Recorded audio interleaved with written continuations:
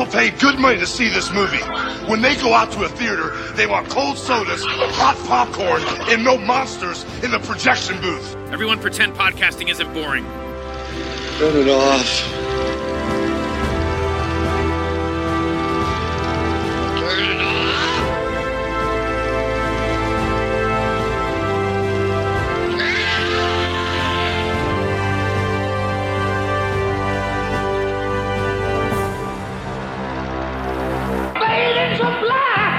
The streets come alive.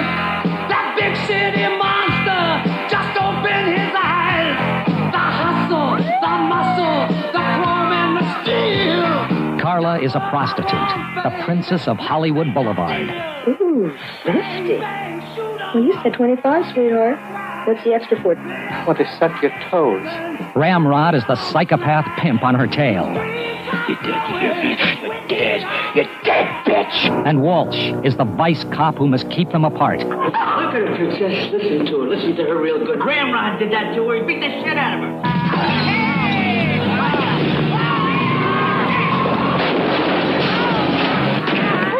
Their worlds collide in a bloody battle for control of the streets.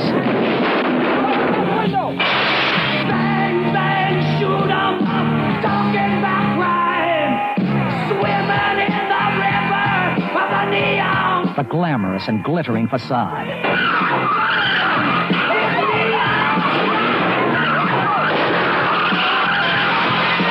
And the grim reality behind it. Find you, bitch. You hear me? I'm gonna find you!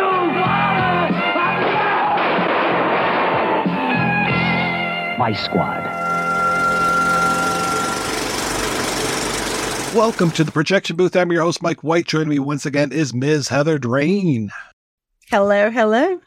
Also back in the booth is Mr. Brad Jones. Hey, how's it going? Our request month continues with one from listener and Patreon donor Dallas Norvell. Yes, we are looking at Gary Sherman's 1982 film Vice Squad. The film stars Season, is it Hubley or Hubley? I always said Hubley. Same. I've heard it. I actually, in preparation for this podcast, I watched a little video review of it, and the guy said Hubley, but I was like, I don't like that. I'm saying Hubley. I've always heard Hubley as well. Yeah. Sticking to my guns. She's a devoted mom by day and a working girl by night who works hard for the money, so you better treat her right. She gets into all kinds of hijinks over one crazy night on the Sunset Strip. We are going to be spoiling this film as we go along, so if you don't want anything ruined, please turn off the podcast and come back after you have seen the movie. We will still be here. Heather, when was the first time you saw Vice Squad, and what did you think? Vice Squad was a movie, before I went when I first saw it, that I was like infamous. Anybody, as soon as you get into cult movies, you know, as a kid, you start reading, it doesn't take too long before you start hearing some of the more infamous films mentioned where somebody's, oh shit, have you seen this movie? This is for real. And that could be Water Power, or it could be Vice Squad. Actually, I saw Water Power first, spoiler. But when I saw Vice Squad, it did not disappoint. What I wasn't prepared for was how, because a lot of times you'll read reviews of it and everybody's, oh, it's sleazy and it's exploitation. And it is sleazy. It's appropriately sleazy. It's fittingly sleazy.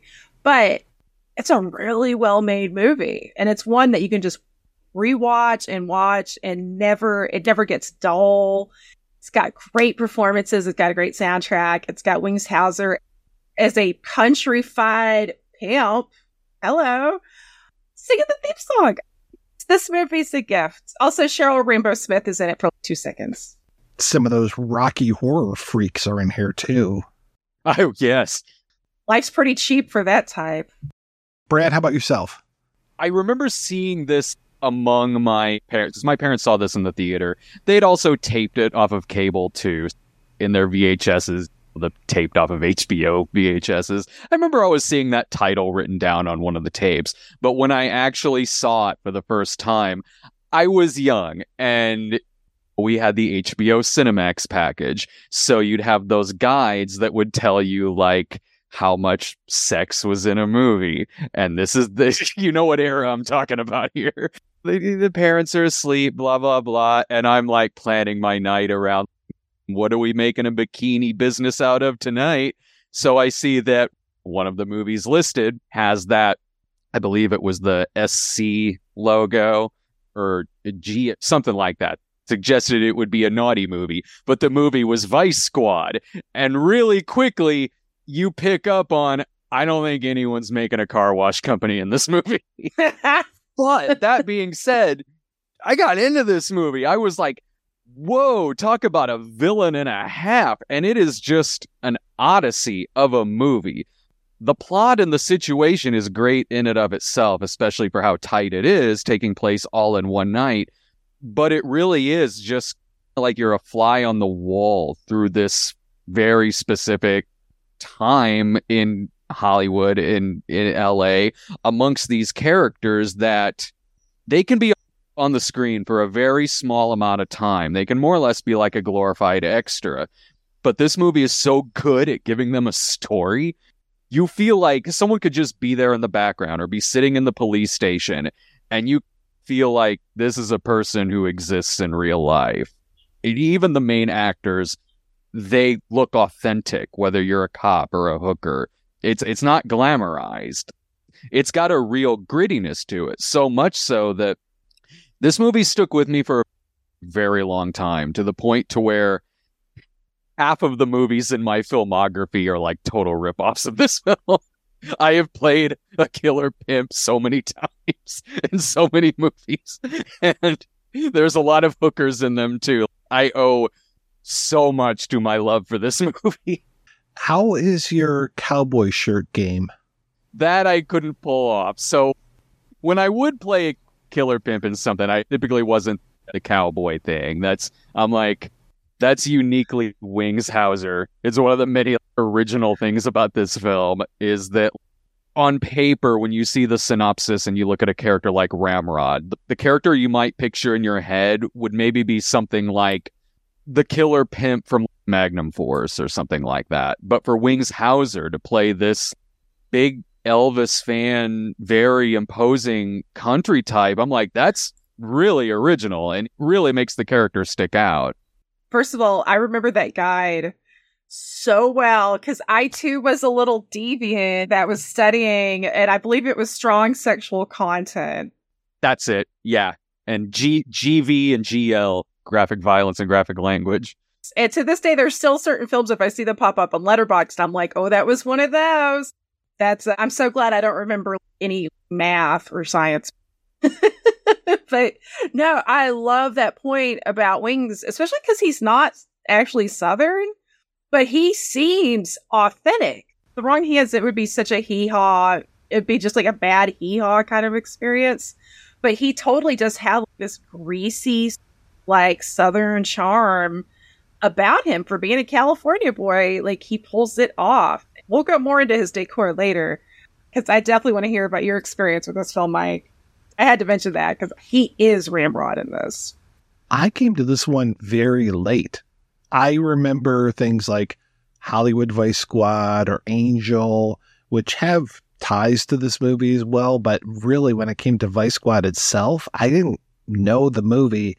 And had Dallas not requested it, I probably never really would have watched this one, because I have to say that the Shout Factory box cover art for this one is really off-putting. They have a real strong track record of putting out some of the worst cover art I've ever seen in my life, to the point where I have now started a Tumblr of bad cover art from them. Road Games, where it looks like Jamie Lee Curtis's arm is 7 feet long, or They Live, where Roddy Piper has like a 18-pack for his abdominal muscles. It's disgusting what they're getting away with when it comes, because these are great discs that they're putting out, but the cover art is just horrendous. The OG poster art is fine. You don't have to do new art. Road Games especially. I remember Road Games, the VHS art for that being a work of art. That one was great. They Live is fine. Yeah, the cover, and I have that Blu-ray. And yeah, that's one where I think the sleeve is reversible. And I immediately was like, goodness. But unfortunately I have the slip cover, which you can. It is what it is. That's why those slipcovers go right into the recycle bin for me. And that cover that you're talking about, it's funny you mention it too, because that's also the image that they have for it if you pop the movie up on VOD. So my wife had never seen this movie before, and I'm just like, oh, you're one of my favorites. You're in for a treat. So we watched it the last weekend, and she saw that cover before watching the movie. She's going, what the hell? I'm like, it's darker than this cover lets on. It's not this big glam musical like the poster suggests. The cover is covered in neon slime. It does totally. Is this Can't Stop the Music with the killer mouth? What is this? No, just in the original poster, I think it's just like a gritty black and white close-up of his face. It's simple, but it's effective. Wings Hauser has those face. That face. Just put his face on it. You're good. It looks like he's got googly. I don't know. There's a lot of problems with that. I need a link to that Tumblr, though. They were really knocking it out of the park for a long time with some really bad covers. So, no, the original poster is definitely him looming very large, and then I believe it's Season up close, or Princess up, like her smaller, kind of him looming over her, though. It's a good cover, and definitely one of those where, thank goodness, it's reversible. It's a lot. It's a lot. That says Happy Birthday to Me. That deep. Oh. That's a whole other. Do you remember that? Wow. Oh, man. God. Playing the hits. Oof. The shits. But speaking of hits, we alluded to it. We have to glory in that theme song. The theme song is just amazing. And he being Wings Hauser, he's just giving it his all with these vocals, man. I wish I was there during the recording session. Yeah, because I can't even tell it's him. No. Even outside of the accent he uses for Ramrod, even just seeing him in other movies. I forget when it was that I found out that was him. It might have been like an old movie guy, because I feel like I've known that for a long time. I certainly didn't the first time I saw it, because again, it doesn't sound like him. But I think one of the movie reviews you were talking about earlier, where the Golden Video guy that gives it 1 star and just calls it sleazy, even that review was like, does have a kickin' theme by Kings by Wings. It cannot be denied. Yeah. Even Roger Ebert's thumbs down, but that is a banger. I'm sure he said banger. So that's what they said in 1982. 100%. Yeah. And the lyrics, it's got just this Sturm und Drang of just complete rock and roll filth. But please tell me, Brad, whenever you were getting in the headspace to play a Killer Pimp, did you put on the song? Did it help you channel your inner pimp? It did in another movie. The killer I played in that particular movie was almost too depressed to be listening to that song. So he was probably listening to soft rock of the time or something. Oh, but God, that's really sleazy. But there was the second, that one was the one where it was the 80s. And then the other time where I did, and I got to be way more over the top and flamboyant than I think even the dialogue referenced Neon Slime. The spirit pulled me to look up the lyricist for this. And because I was so hoping it was Wings, but it wasn't. But it's this guy named Simon Stokes. This dude, and this is all from IMDb, so your mileage is going to vary. But reportedly, in the early 70s, he was very popular with bikers. So maybe he knew about the Neon Slime. And also he did films or songs that would appear on soundtracks for films ranging from Poltergeist 3, My Mom's a Werewolf, which I love that movie. That's the root of my John Saxon love, because I saw that as a kid. That was my first John Saxon movie. Tammy the T-Rex, Bad Channels, did a number of stuff that was on Full Moon. And Under the Rainbow. Oh, wow. That is the outlier, because I think there's even some Penthouse video that has everything he has there's at least a boob in most of the stuff his stuff is on. And then there's Under the Rainbow. I do seem to remember Carrie Fisher getting down to her undies in that one. I haven't seen it. I was hoping you were going to tell me there was Munchkin nudity or something. I was going to say there's got to be naked dwarf tossing in that movie. It's been a long time since I've seen it, and It's one that I keep every time We Hate Movies has like their request month. I always put in for that one because I'm like, more people need to know about this movie. Yeah, nobody talks about it. It's weird, but I think the only thing the intro of this movie is missing is Naked Dwarf tossing. It really does have everything in that opening. Like, it's like the better version of the opening credits to Jason Takes Manhattan. Where like there's this, rockin' song playing, really just sets with the time and place of the movie you're about to see. It has, there is a lot of criminal activity going on in that 30-second sequence. It feels like it's all made out of stolen shots because there are parts later on where I'm like, oh, that looks like that same leather daddy from the opening. And other parts, I don't think we ever come back to the Rocky Horror Kids, but I'm just like, it really does set the stage very well. And does it better than Jason Takes Manhattan did, because in that movie, I'm sure, like you said, like the circumstances were probably the same in how it was edited, but in Jason Takes Manhattan, you can tell this is just B footage of later scenes before they call action. But you really do get like the gamut of the local color, and it really ranges from like the fun, like, yeah, the Rocky Horror Kids, and here's some drag queens, and the world's most tranquil leather daddies. I love that they do pop up later. Those are the sleepiest looking Leathermen I have ever seen. They had too much amyl. I've seen Born to Raise Hell, and there were some guys that had too much amyl in that, and they were not sleeping. Okay, there's a homeless guy with a cat on his shoulder getting harassed by the police. There's like sex workers, and then there's what looks like it's a quick shot, but it's so messed up, where it looks like, are these two grown-ups like selling a kid? Yeah. It's yeah, and you're like, there's child trafficking going on. There's legit child trafficking, and you're like, what the fuck? I love that movie's not even letting you catch a breath. They're like, bam, just like balls to the wall, like literally from the intro and the neon slime.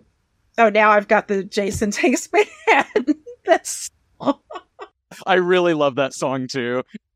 It kind of is my favorite part of Jason Takes Manhattan. All the angst. Do you guys feel like Ramrod is singing this? It's not just that it's Wings Hauser, but it totally feels like this is... That's the thing. Like, to jump all the way to the end of the movie after Ramrod is dispatched and then the song comes back up on the soundtrack, is Ramrod really dead, or does the spirit of Ramrod still live? Because bringing him back for bringing the song back at the end, it really does feel like he's not been vanquished. And like all of the shit that we just saw from the one crazy night type of stuff, it's just going to happen again the next night.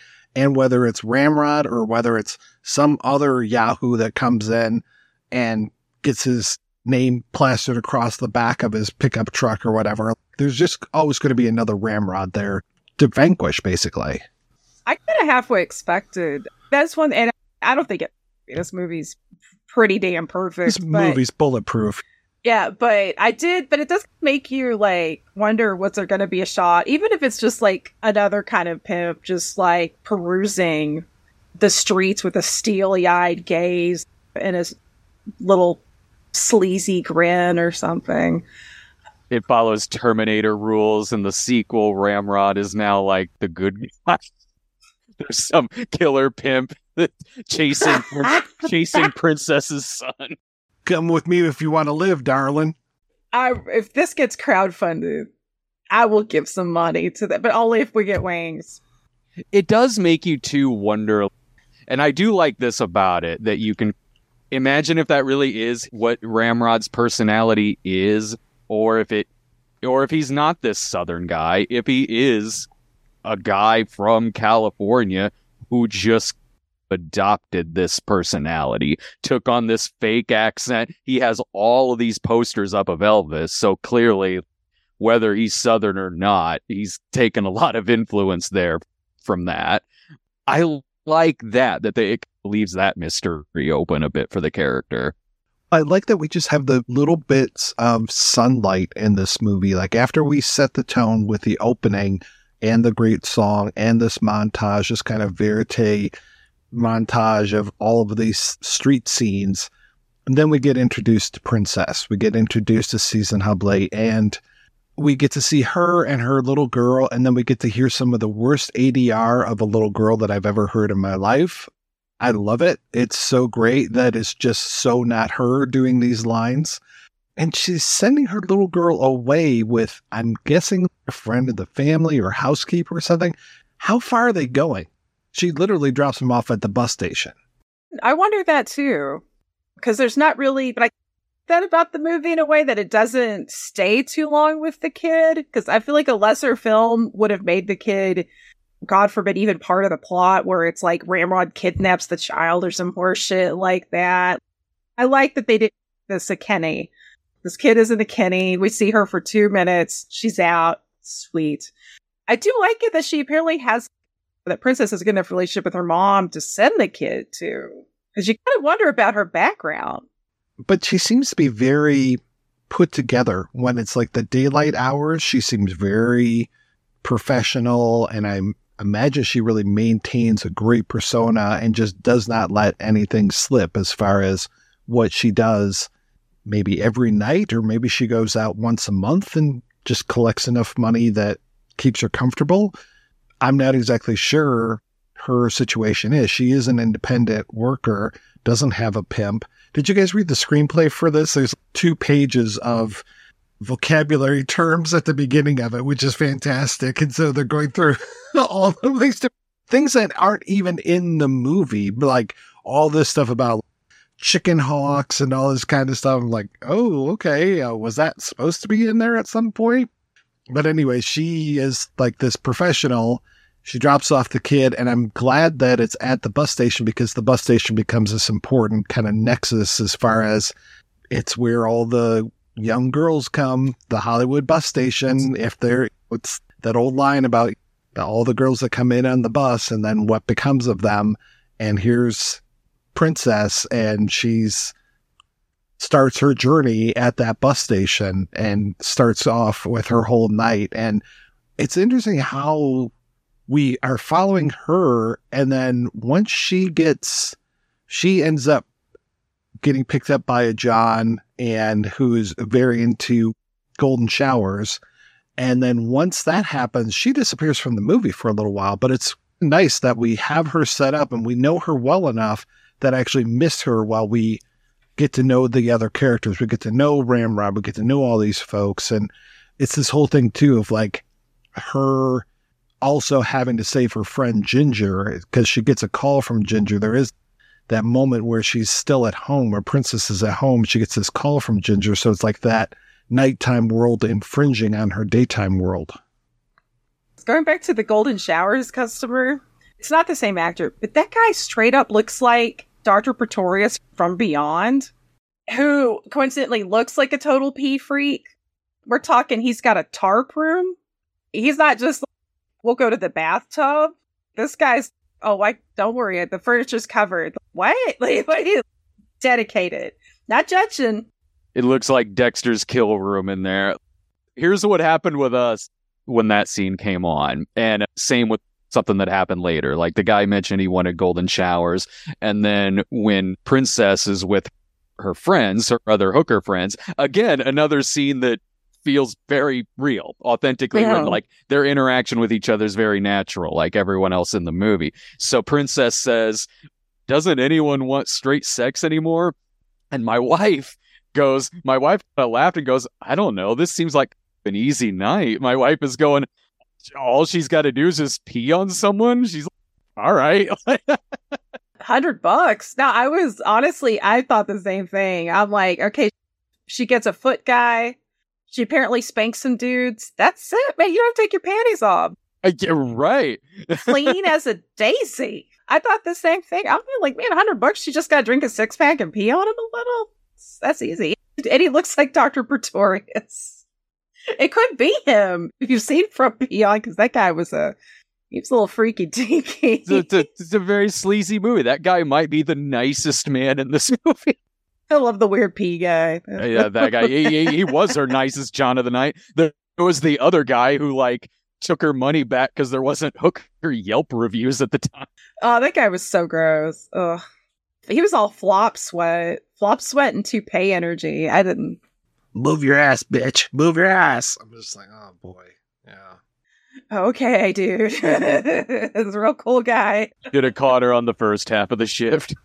It was interesting seeing Nina Blackwood in this as Ginger because I had never seen her with this little makeup on her face before. Because when she was Nina Blackwood, the VJ, she just always had a real mask going on when it came to her makeup. And like also had like really that raspy voice I seem to remember her being pretty famous for. But in this, totally different voice for me and really different look she had going on. She's almost unrecognizable. She is. It's still, even though like I've seen the movie multiple times now and I know it's her, every single time I watch it, I'm like, oh, holy shit, that's Nina Blackwood. I'm the same way. And if a lot of years go by, they'll even be that thought, wait, which is it Martha Quinn in this one? Or okay, it's Nina Blackwood. Poor Ginger, though. God, that scene with Ramrod, with his pimp stick, which anybody listening, go see the movie if you haven't seen it already. But if you haven't, it's basically a wire hanger that he has configured into a stick-like formation. Is that accurate? Do you guys feel like that's accurate? Oh, yeah. That's 100% what it is. I'm all actually surprised that he doesn't put it over an open flame to make it even worse. Just that he beats her with this and then violates her with this as well. Ugh. Just terrible. It's rough. But the brilliant thing about this movie is that enough to be like, holy shit, that's messed up. But it's almost, at times, it's almost like Texas Chainsaw, where what you know isn't matching what you actually see. You see enough to know, and you hear enough definitely to know, but it's not, you're not seeing every little grisly detail, which I'm sure Nina Blackwood, when she was in MTV, was grateful for that. Can you imagine? But yeah, and just him like, we're going to go to school. Like the way he talks, like like it's school time. And I was like, you're not going to be giving my moneymaker out for free? Ugh. It really is one of the most underrated villains of the 80s. It's one of my favorite villains of the 80s, and he is that charismatic in it. He's scary, he's intimidating, and he is this machine. And his fits of violence in it they're raw and they're fast. Like when the cops and Princess and him are in the apartment and he just headbutts the cop, not with his own head, but with her head. And it's quick. It's really fast. But then there's also those parts like when he is outside the door of Nina Blackwood's room. And even later when Princess first goes up to him in the bar, where, yeah, you can tell that this is not a good guy. But if you're somebody that you can manipulate really easily, like he can, he has the charisma to do that, while you can still see that this is a monster who is saying these lines. When he starts laying on the sweet talk outside of the door, oh, hey, honey, and just gets it. He does what I have heard abusers do before, where you can just turn that charm on, and he's super charming when he wants to be. When Ramrod wants to be nice, he can be very nice. And you're right. He's like a snake when it comes to the violence and just striking out without any sort of warning whatsoever. It makes him perfect casting for it, too, because that's just like Wings Hauser all over. He's a great villain, definitely, but can also be like the cop hero in a movie and just switch it like that and do a great job. The follow-up that they did, that Sandy Howard produced after this, Deadly Force, it's not nearly as good of a movie as this, but Wings Hauser is great in it. And kind of watching those back to back, Deadly Force was made right afterwards, you see how versatile he is as an actor, that very quickly between these two movies shot practically back to back, that he can be that scary, but also a very charming lead in this detective movie that he did a year after. One thing I noticed, and it's such a little detail, but when he's talking to Princess, like when he first meets her, he does this move where he puts two of his fingers near her mouth, and it almost looks like he's about to do the mandible claw for anybody that's a wrestling fan. Well, he puts his fingers in her mouth, doesn't he? Yeah, but it looks like he's doing Like, you guys can see that. Nobody can see this listening. But yeah, it's but he starts like to bend them. Like he's about to go full Mick Foley mankind on her into the man. Which I was like, it made me laugh, but that's such a brilliant acting choice because he's even giving these little already, even when he's trying to be a smoothie, trying to give these little hints of, yeah, so this is a heavy dude. Red flags all over, but he is charming. Like you can be like, wait, he is charming. Did he just put his fingers in my mouth? He could probably convince me he didn't. And really the third part of this stool is Gary Swanson as Tom Walsh, the cop. And I like that he starts off, he's a real asshole when we first meet him. And the way that he motivates, let's say, Princess is to take her and pretty much shove her right down into the dead face of Ginger later on. Oh my God. And it's horrific, but that's like his way of getting through to her to be like, listen, this is really serious. And he isn't just like your friend's dead. He's just rips back the sheet and shoves her head right down there against her dead friend's face. But we do get moments later on where it's, oh, he's actually a good guy, but he just doesn't know how to deal with women very well, but also doesn't know how to deal with Princess. But I think he gives a great performance as well. He's phenomenal in this. And like all the other characters in it, he feels authentic. He looks like a cop, and he looks like a cop who's been doing this for a while and has been in that scene for a while. That's where you can take a guy who, yeah, later on we see he's not a bad guy at all. He does have empathy, and because of that, for that scene with Princess, yeah, it's rough, but you can put yourself in his headspace a little bit. Having watched Ginger, not only watch Ginger die like he did, and knowing too what Ramrod did to her, and then picturing that Ramrod will clearly do that to somebody else again, you can put yourself in that headspace a little bit and figure, yeah, it's not unrealistic someone would snap like that a little bit. And he is coming from a good place by saying, this killer is out there. He's going to do this again. I need your help in any way that I'm going to get your help. I have such an appreciation for his performance after watching the movie multiple times. Because the first time I watched it, I was, I thought he was good, but I was almost a little underwhelmed. But I think when you rewatch it, you realize part of that is because he's sandwiched between Wings and Season Hubley. And Season is so good here. She had a very respectable career. I know she's been retired from acting for several years now, but she should have been bigger. She's so good here. But yeah, rewatching it, I'm like, no, this guy's great. He was going crazy or doing, like, he has a bigger energy that's not quite, but it's a different kind of energy. And he does have like a vulnerability. There's something like, there's times where he just like, you see a lot of pain in his eyes, just that kind of look that you see people who like you said, Brad, like people that have had those jobs, who have seen just jobs for years, and they just years and years of just seeing just the worst of humanity. It's going to do a number on your psyche, no doubt. And you see why, then you do understand, yeah, he's desperate. Yeah, don't shove people in the corpse faces up. But get it, because it's just how many people, sadly, as he's probably seen, that refuse to say anything because they were afraid of retribution from pimps and abusers like Ramrod. You get it. She has a great point, too. She says to him when they are arguing at first, she says, this isn't a jail, this is a hotel with a revolving door. Because she's just afraid if she does anything against Ramrod, he's just going to be out within 5 minutes anyway. And her friend later on, I'm not sure if it's Blue Chip, I think it's Blue Chip, one of the other prostitutes, says that she got picked up because we see her picked up, but then we see her back out on the street. And this is all one night. And she's, oh, I got out within an hour because I don't remember if it's her or if she's got a pimp or what it is, but she posted bail and got out within an hour.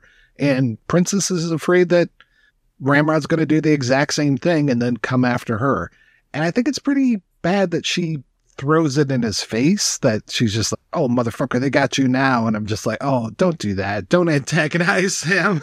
You know? That was the definition of poking the bear. I will admit that The first time I saw this movie, I thought that scene came way later than it does, because it's really more of the first act transition to the second act is when Walsh talks her into setting Ramrod up and they arrest him. And really after that, like, that's when the movie kicks into high gear. That's quite a great way to end your first act. Oh, 100%. By the way, I have to mention one of my favorite pieces of dialogue that was at the police station where two prostitutes are arguing with the cop because he calls them whores.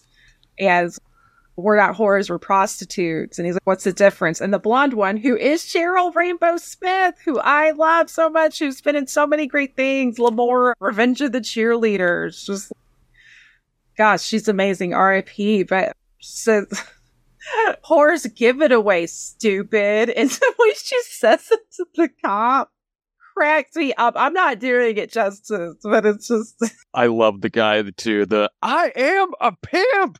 And that's how the scene starts. It's like Grandel Bush, too, isn't it? The dialogue is so good. The actors sell it, even with those lines that you just said, just from a couple hookers who were in the police station to the pimp who is yelling that line. The girls all sitting around and talking and have good chemistry to the point to where my wife says to Blue Chip, goes, she's the Samantha of the group. And... yes. and that's a great thing too, because you need to just dialogue that is that good, that original, and that snappy for this movie that is taking place in a very short period of time. And because of that, not only do we, in just a couple of scenes, really feel the dynamic with the hookers, but also Walsh's whole team as well. They're also great together, and within seconds you pick on what their dynamic is with each other. It is like it's almost seeds to the group from Miami Vice, like Zito and all of them. It is remarkable how we get so tight with these people that we barely see, but we, to your point, we know their personalities. Pepe Serna as Pete Mendez, fucking awesome. And then Beverly Todd as Louise Williams.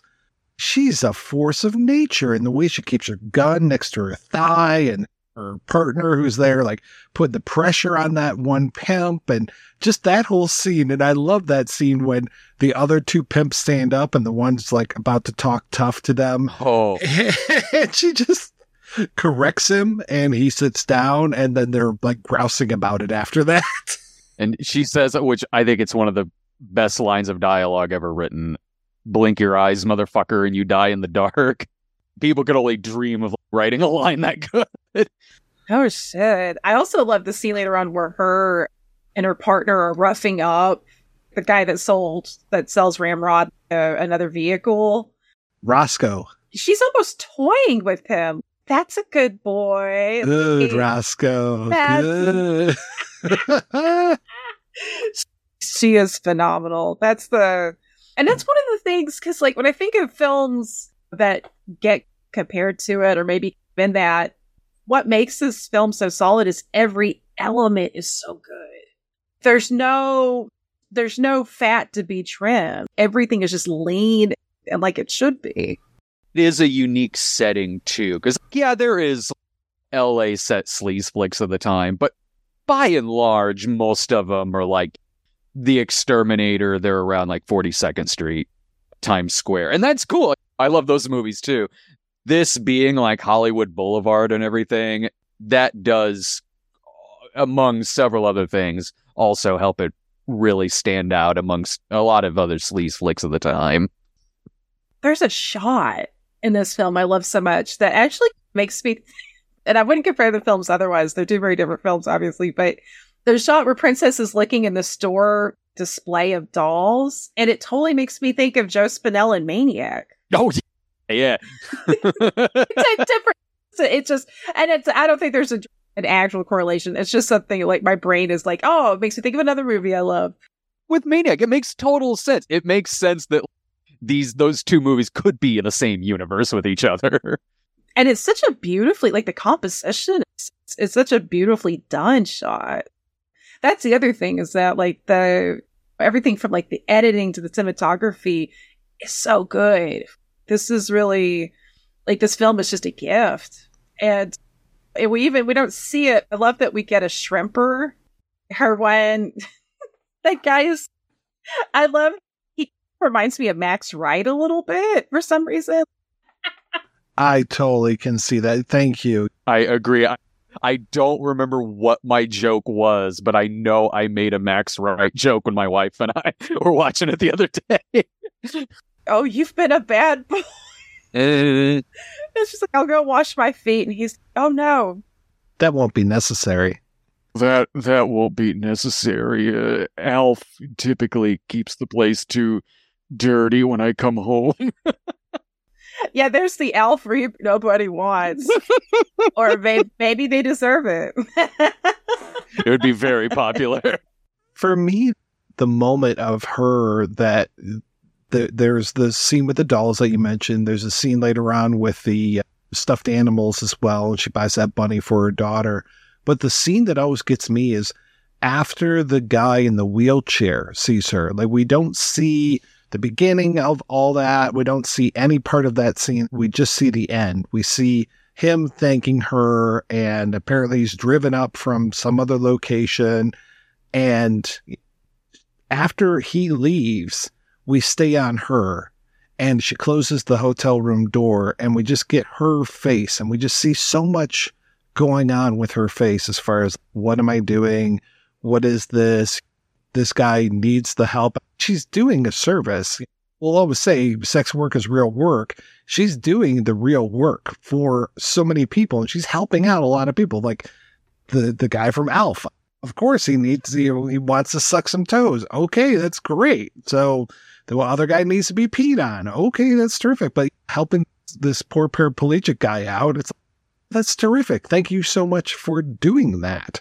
And I just really love that emotion that's on her face after that. And really, she's in that moment also has no idea how much her life is in danger. She has no idea that Ramrod has escaped.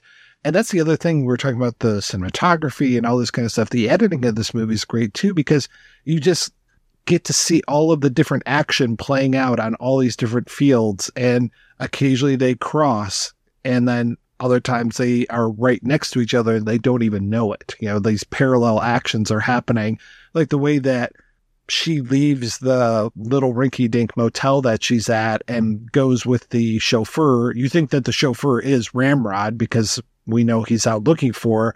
He comes in, the chauffeur comes in, and then she goes off on her kind of Belle de Jour type adventure.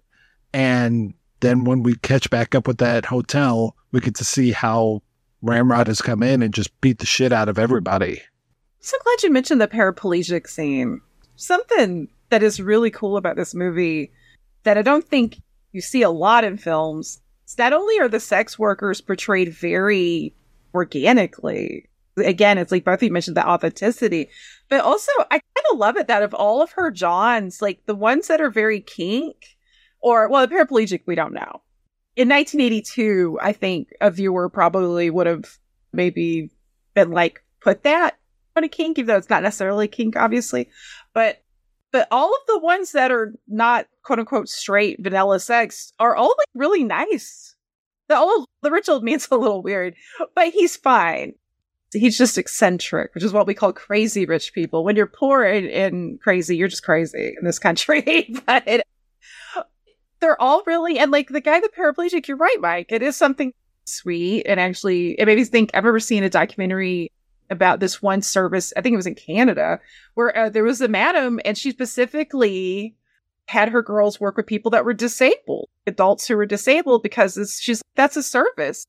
People are human. We all have biology, and just because you may look different on the outside doesn't mean you don't have those urges or need that touch.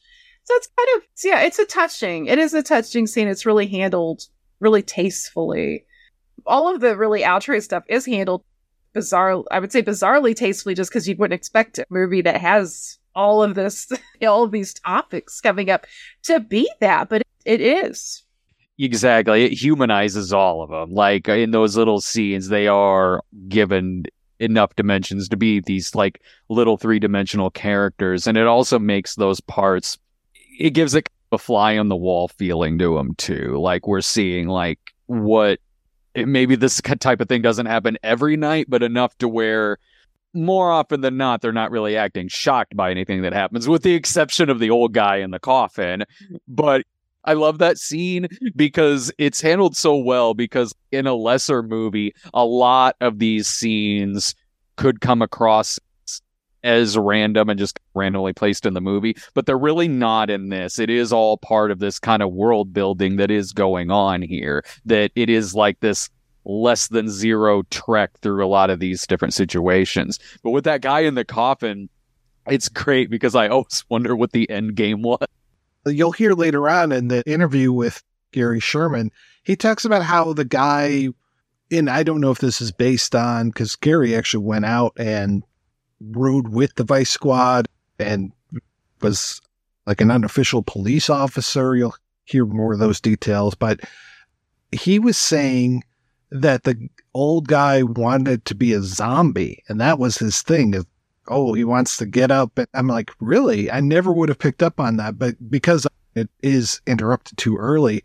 But he's really a dick. Just not Gary, but the old guy. Because the way that he immediately, when she screams, he just is like, oh, you ruined it, you slut. And he just starts calling her slut. Get this slut out of here. And I'm like, you're a real piece of shit, mister. This lady, like, you scared the shit out of her. No wonder, but I guess maybe that's his kink, is to scare people as well. I'm like, what the hell, man? What do you expect to have happen? Oh, the chauffeur liked her, though. The chauffeur, a.k.a. the manager of the hotel from Ghostbusters. $50 for around the world? I had no idea it'd be so much. I'm not paying it. I love the chauffeur. I love that he caught the bouquet. That little touch where she storms out and she tosses the wedding bouquet and he catches it. I'm like, oh, that's so sweet. Just so many good little touches in this movie, man. It's not surprising at all, like what you just said, where he rode around with the Vice Squad and really did his homework. You can tell it's that kind of movie. It's like Cruising in that regard, where they're using another one of my favorites.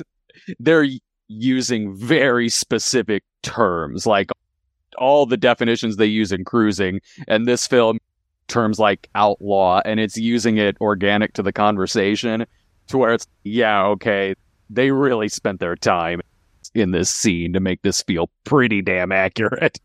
I was really afraid the first time we meet the African-American police officer who wants to do the fake Jamaican accent. He's like, all right, so golden shower is when a guy likes to get pissed on. Ooh. And he just like tries to do a few terms and stuff. I'm just like, I hope this guy goes away soon. And luckily he does. Doing these sting operations so many nights, like that makes sense to me. Like where one just to help his own boredom maybe would be like, you know what? I'm going to try out an accent the next time I go up to a girl. I could 100% see myself doing that. I don't know if I try Jamaican, but... So apparently around the world is the entire body, and half is oral and normal sex. They even have things like lamp leaner, a hooker leaning against a lamppost. I think that happens so many times they need a term for it. I love stuff like that. It's like finding out, this isn't in this film, but that rodeo groupies are buckle bunnies. Mm-hmm. Yeah. I love that. I love shit like that. Finding things like everything you wanted to know about sex but were afraid to ask when I was a kid, and just being able to read like all the terminology and stuff. I'm like, oh, this is a thing? Okay. And so you were open-minded, unlike our faux Jamaican, who was, ew. And it's like, it's okay. Calm down. It's just a little... He's got a tarp. Don't yuck somebody's yum, dude. I'm surprised that Ramrod was able to tear up that hotel lobby, by the way, because that old Chinese guy seems to really know his business. I love Mr. Wong. He's so good. Can we just give it up for me? I know. That probably would have taken... It was smart that they didn't have Mr. Wong fight Ramrod. But I love him fighting the cops. He's full on fighting cops. If Trey Parker did this movie, he totally would have fought Ramrod at some point. Ramrod would have farted in his hand and threw it in front of somebody's nose. I know. But my favorite is the smile on Mr. Wong's face when he's being handcuffed. Like, no shame. He doesn't care. He's going to be, like, going to court and shit. It's worth it. I totally fucked you up. He feels like somebody is being taken to an episode of Night Court. I love that the one partner, the guys who accidentally let Ramrod go because Ramrod crashed their car, kicked the one guy in the face, damaged the other guy. And I love that the guy's got that huge appliance on his face. And when they're fighting the old Chinese guy, the one guy who's healthier ducks and he punches him right in the face. Oh, God. Yeah, actually, that scene where Ramrod escapes, the way that Wings Hauser throws up his legs to wrap around the throat of the guy that's driving, like, holy, I'm like, that's how you know. It's like like you mentioned earlier, the whole, like, using Season Hubley's head to head fight. It's like, God damn. And the chair, the bar stool chair thing that he has right there, he will use anything as a weapon. And he just hit Season Hubley's stunt person so hard in the head. Oh my God. Also, I love when we do see, like, early in the film when he goes to his pad, that he's playing, like, old-timey country music. Because I feel like old-timey country music, when you have a character listening to it, it's always inherently so good when they're, like, creepy. It's like that scene in Eaten Alive where you got Neville Brand playing creep. Of course he's listening to some old country music. Or even the theme song, The Hitchhike to Hell, which is another great theme song.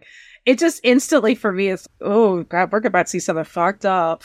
You got the old High Lonesome, like, in on the radio. It's gonna get bad. Some, like, hitchhiker's gonna get picked up and never be seen again.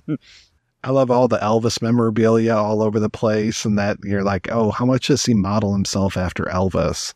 There's probably, I think there's a deleted scene where somebody, like, makes fun of Elvis. He just, like, his eyes start twitching and he just ends up fucking them up. Like, he breaks both orbital bones. Like, say that again, motherfucker. I'd fuck Elvis. God, he's the only man I'd kiss on the mouth. The Elvis swag was legit, and he's, like, intent to hurt her when he's, like, those posters are flying off the wall. Oh, yeah, when he's fucking up his own Elvis stuff. He's on not give a shit mode. I really like that the second act of this movie is so much him trying to track her down. And we get, not only is he trying to track her down, but he has to get all of his equipment too. The way that he goes and gets the knife. And then he takes the knife and he gets the car. And then he takes that and he goes over and he gets the gun from the guy with the great tattoo all over his head at the Leather Daddy bar. And then after that, then it's like, okay, now who was her former pimp? It's Fred Rerun Barry from What's Happening. So let's go see this sugar pimp here, Mr. Joe Dorsey. And that eventually ties back in after he cuts the guy's nuts off. And then we get a call later on, which then tips off Walsh as to what's happening. Pun intended. But just the whole thing of, he has to do this, and then meanwhile it's like the cops are finding out some stuff and they're trying to follow each one of these leads. Obviously you talked about how Roscoe gets picked up, but then it, like, jumps to Sugar Pimp and it's, hey, I think this is part of your case, and then that really tips him off to the next part. Really smart, and just that it's not this laborious, now he has to, a bunch of quests in a video game or something. They have to have this and have to have this. It's, he just knows what he needs and he's able to get it, and he's able to switch vehicles when he needs to. And meanwhile, he's driving along in that piece of shit blue Ford, and the cops with the lights are passing him by, and he's just driving along. They are completely not looking for that vehicle, not looking for him at that place. And so he is getting away scot-free. Yeah, you could use the streets for good and evil in the film. Both of them know how to do that. The cops all know who to talk to a certain extent. He knows what weapons to get. He knows how to stay hidden in plain sight. at least long enough to try to do his mission, which is to kill this woman. It's like the meticulousness that he does this. It's almost like a reflexive motion. Yeah, this isn't the first time Ramrod's done this. Except now he's going to get caught. But it makes you wonder how many times has he been through, okay, gotta get another car, get this weapon. It's effortless. There we go. Effortless. that it's like, God, if you think about it, wow, that's the thing. This film gives you so much to chew on mentally, where it's, man, this is so heavy, but it's done so smoothly. It isn't just like beating you over the head with it. It's not an after-school special. And it's smooth how Ramrod is with the guns too, and how he is with the knife, to where it's another reason it's great Wings Hauser is there, because when you watch it, you go, he knows how to use weapons. You can tell he's handled that same year, not the same year, the year after Uncommon Valor came out, that he wrote like one of the scripts for that movie. So it's, yeah, he knows. You can tell watching this is a guy who has shot weapons before in real life. When he finally finds her near the end of the film, he's practically drooling looking at her.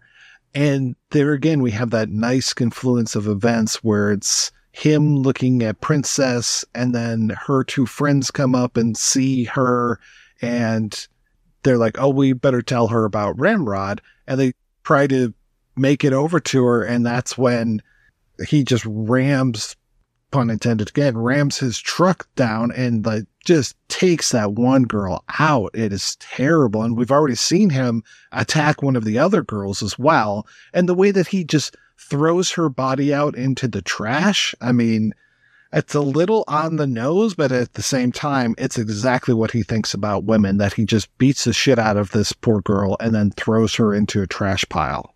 Yeah, it is easy to pick up on the symbolism there, like you said, but also it works because that's what that guy would do.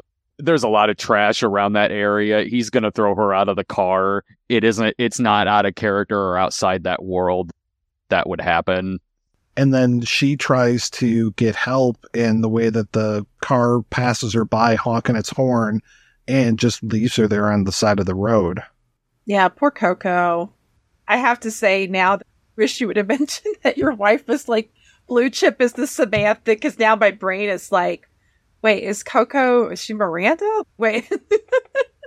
Do you think when Princess gets home, she like writes everything up? When is it going to stop being about World War III and start being about World War Me? Oh. That is not what I was expecting from the Carrie Diaries. No. Holy shit. Yeah, she's using all that hooker money for shoes. All these Jimmy Choos and Milanics. I'm paying my way through college. You're doing shoes? These are going to increase in value. This is an investment. As long as I never wear them. Actually, she could probably up her value on the toe freak market. Get those Tootsies and some Louis Vuittons. Does that increase the price if you're wearing nicer shoes? And I know like toe cleavage definitely is a big attraction for these guys, so you got to wear the open toes. Oh, wow. I didn't know that. I was reading Cinema Speculation, the Tarantino book, so. Okay. Thanks, Mike. I need a Tums now. Ugh. This is coming from Miss Water Power over here. Like this. That's one video of mine that's not on YouTube anymore. I wonder why. You tried to explain to YouTube, somebody's bitches need cleaned, and they're just like not having it. He takes Princess to what looks like a warehouse, like a torture warehouse. It's so beautifully done, like the mirrors. When he sees that scratch on his face that she's given him, and he smashes the mirror that you didn't know was a mirror. I know, because you're thinking, like, oh shit, is this going to be in 3D where he's... Okay, it is 1982. And he already has that stuff set up, too. Not even knowing that this is where his night's going to lead. That's just a room that's just been there for a while. And when all those cops bust in, and they're busting in from every single window and door that you can possibly imagine, it's like a scene from Shaft or I'm Gonna Get You Sucker or something. And then he takes the one window that isn't guarded and just yeets right out of there. Yeah. He studied this building. He knew he could jump out of there and then live and land on something.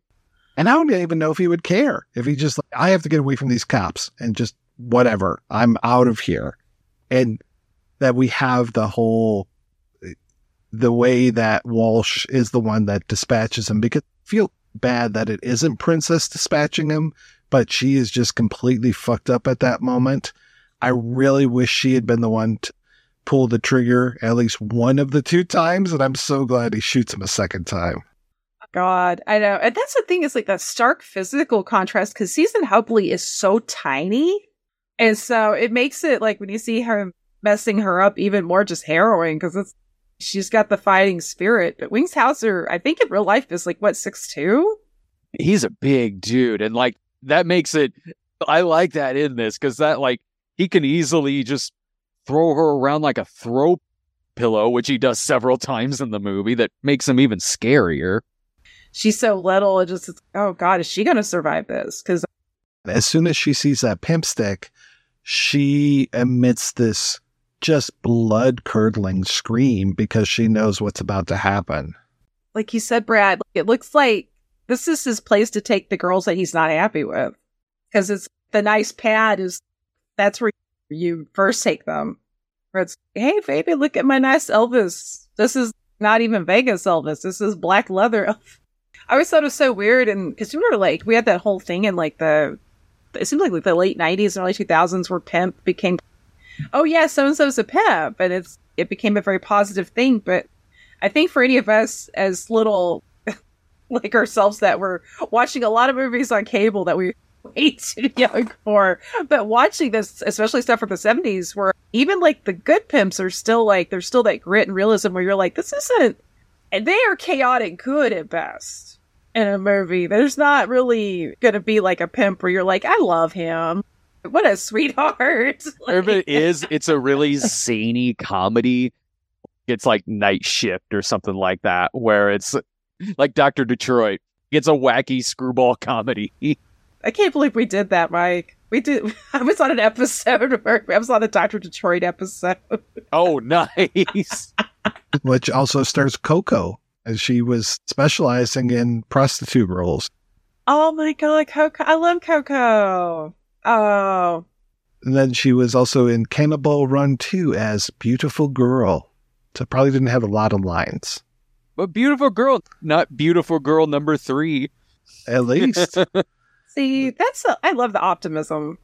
I like the denouement when we have daylight again and getting what has happened with the cops, and then also with Princess and how he brings her the bunny. And I'm very glad that she yells at him that it's got blood all over it. That was hilarious. Walsh, it's got blood on it. But really, more than the neon slime, I kept thinking that we were going to get a little bit of Joel Walsh in the city coming up on the soundtrack right here. I was thinking Mr. Sandman. There you go. Oh, God. I can't with the in the city. Holy shit. Tell me I'm wrong. Tell me I'm wrong that they wouldn't go great at the end of this movie. You prostitutes are good. The best.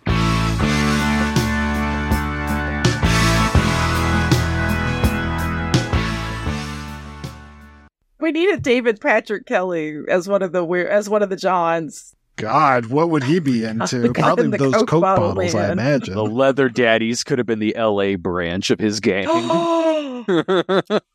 They have quicker and easier accesses to the gym than the... That swing ain't just for fisting.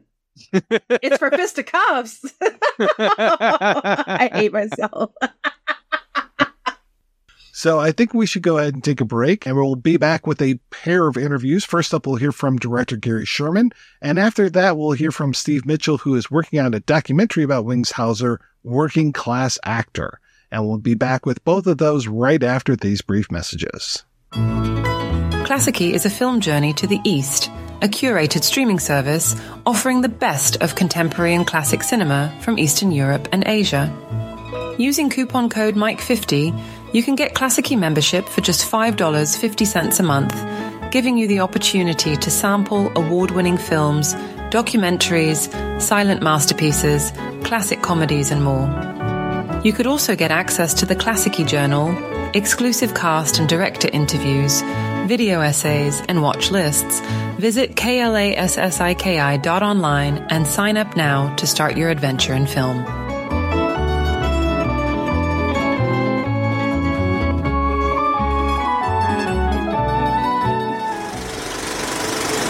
How did you get this job? When we finished Dead and Buried, the studio, which was Avco Embassy, Bob Ramey was the president at the time, who was also the president of the Academy at the time. We were having a lot of problems with the production company that had done Dead and Buried. The production company, which was Aspen Productions, was sold right after we finished the director's cut on Dead and Buried. And the new company coming in, which was PSO, was run by Mark Damon. And Mark Damon wanted to change everything about Dead and Buried. And we got into a whole battle.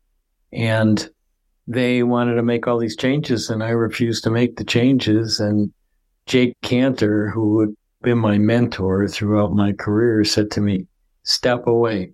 And he actually called Bob Ramey and said to Bob, because they were friends, said to Bob, "Get Gary in another picture right away. I want over this battle that you're having with PSO." Bob called me into his office and said, "I love Dead and Buried just the way you delivered it, and whatever happens with it, I'm going to fight for your side, but we'll see what happens," because it was a negative pickup. It wasn't an ownership situation from Avco Embassy.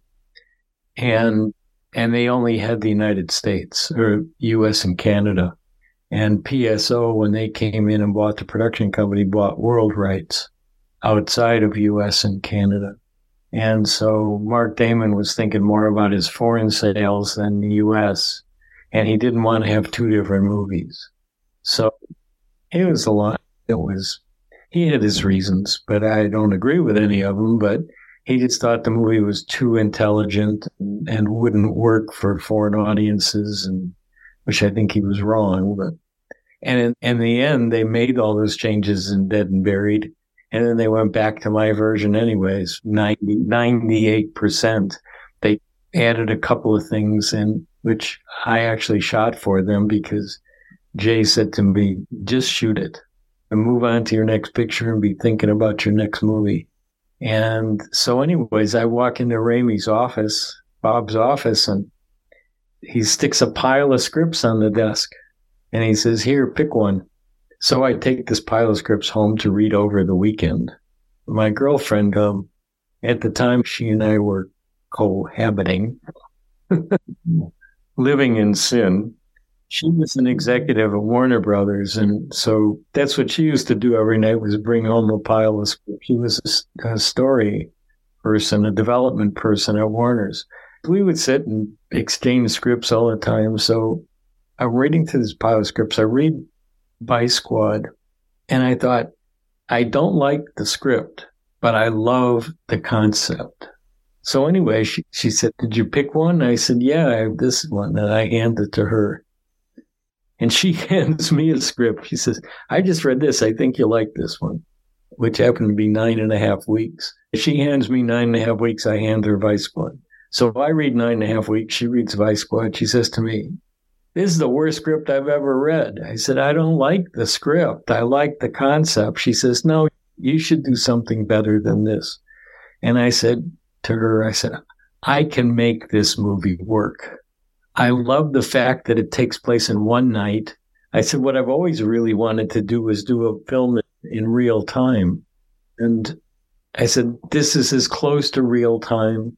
There's no reason for dissolves. We can start this film out, and after the first 10 minutes, we can keep the audience on the edge of their seat for an hour and a half. And I said, that's exactly what I want this picture to be. It's like 90 minutes, give or take.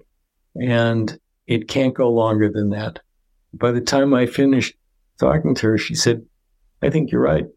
And I said, you should make 9.5 weeks, which she didn't end up doing because the studio didn't want to do it. It ended up going to Paramount. and got made there. Anyways, I went in and talked to Bob, and I said, you know what, the only problem is that this is a police procedural, and I don't have any background in police work. He said, one of the co-writers of the script is a commander at LAPD, and supposedly all this stuff happened to him, not all in one night, but over a period of time. All of this stuff is real and based on fact, and why don't you go talk to him? So I did, and he said, I really like your movies and your television stuff, and said, I've seen a lot of stuff, and I was really hoping you were really going to do this. And I said, yeah, but somebody's got to teach me about police work, and I don't. And he said, how about you go to the academy for a few weeks? I'll put you through an accelerated course, and whatever you need to do, you can do. And in the meantime, you can ride as a second man in a two-man car and actually find out what Vice Squad's all about. And he says, and my top guy, his name was Doug Nelson, he said, my top guy, his partner is on maternity leave, and it happens to be his wife. The two of them were partners. They fell in love. They got married. We kept them together. They're my best undercover team that I have. I said, okay. So for the next 6 weeks, I was in the academy during the daytime and rode as second man in a two-man car with Doug. And boy, did I learn the streets. We would pick people up and question them, and I would question them right along with Doug. One night, Doug brought me into Hollywood Station, and they all thought I was one of them. And it was really interesting time.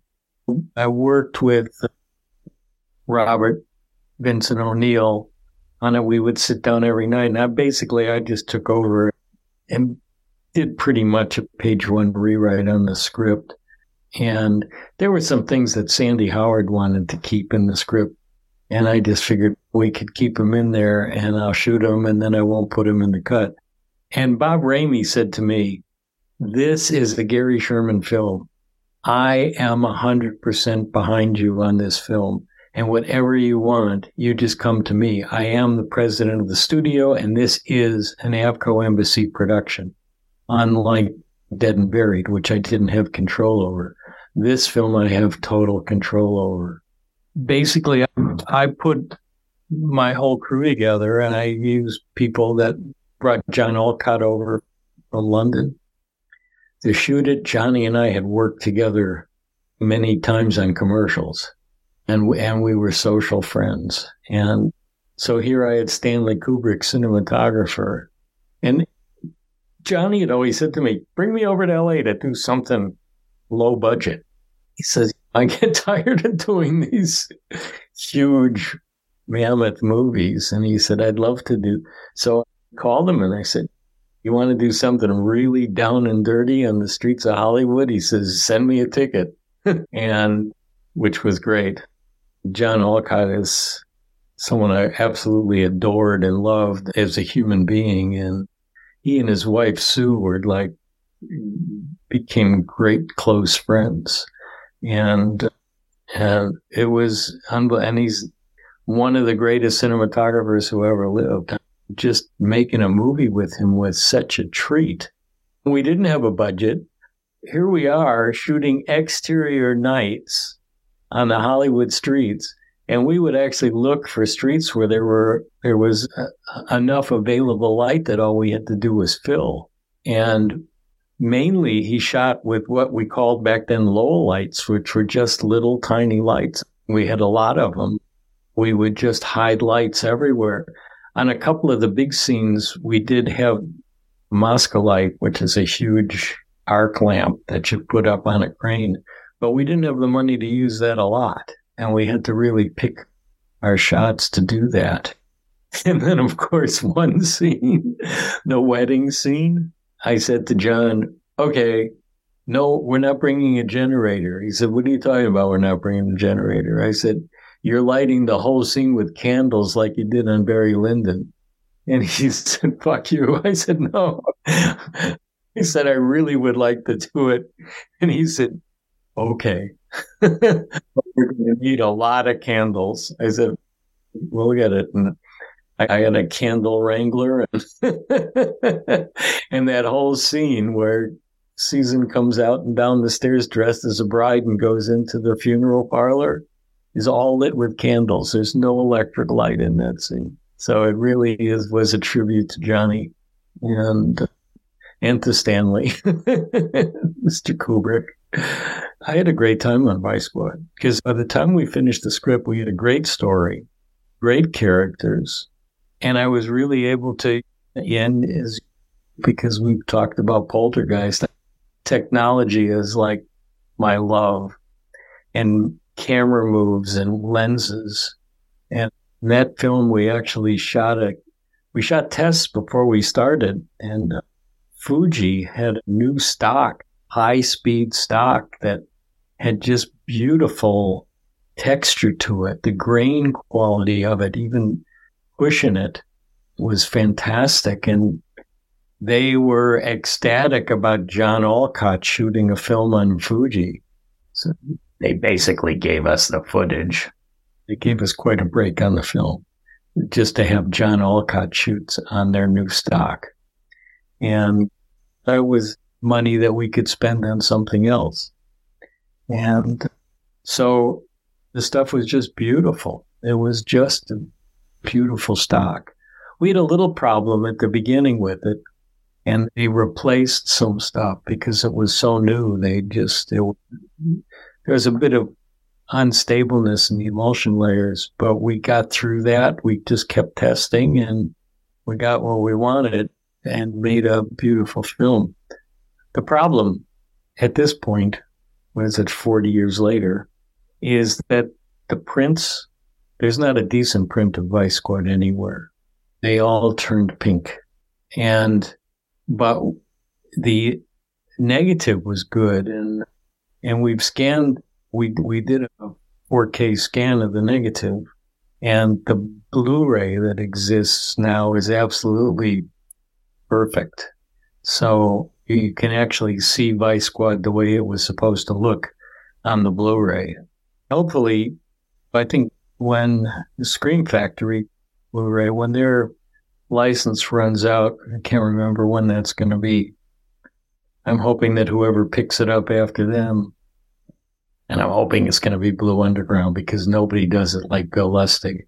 They rescan the negative, and we know where the negative is and it's stored, so it would be great to get Bill to do an updated. You hear me, Bill? I was curious with that funeral scene. Is that an homage at all to Belle de Jour? Because there's a very similar scene in that one, and it's another movie about a prostitute. Not really, because this was something that actually took place. There was a guy who lived near Hollywood where there's a bunch of mansions, and this old guy, and that's what he used to do, is send his chauffeur out to pick up girls and bring them back to his house. The chauffeur would dress them up in bridal clothes, and then they'd just walk in, and this freak would pop out of a coffin, scare the shit out of them, and then do other things.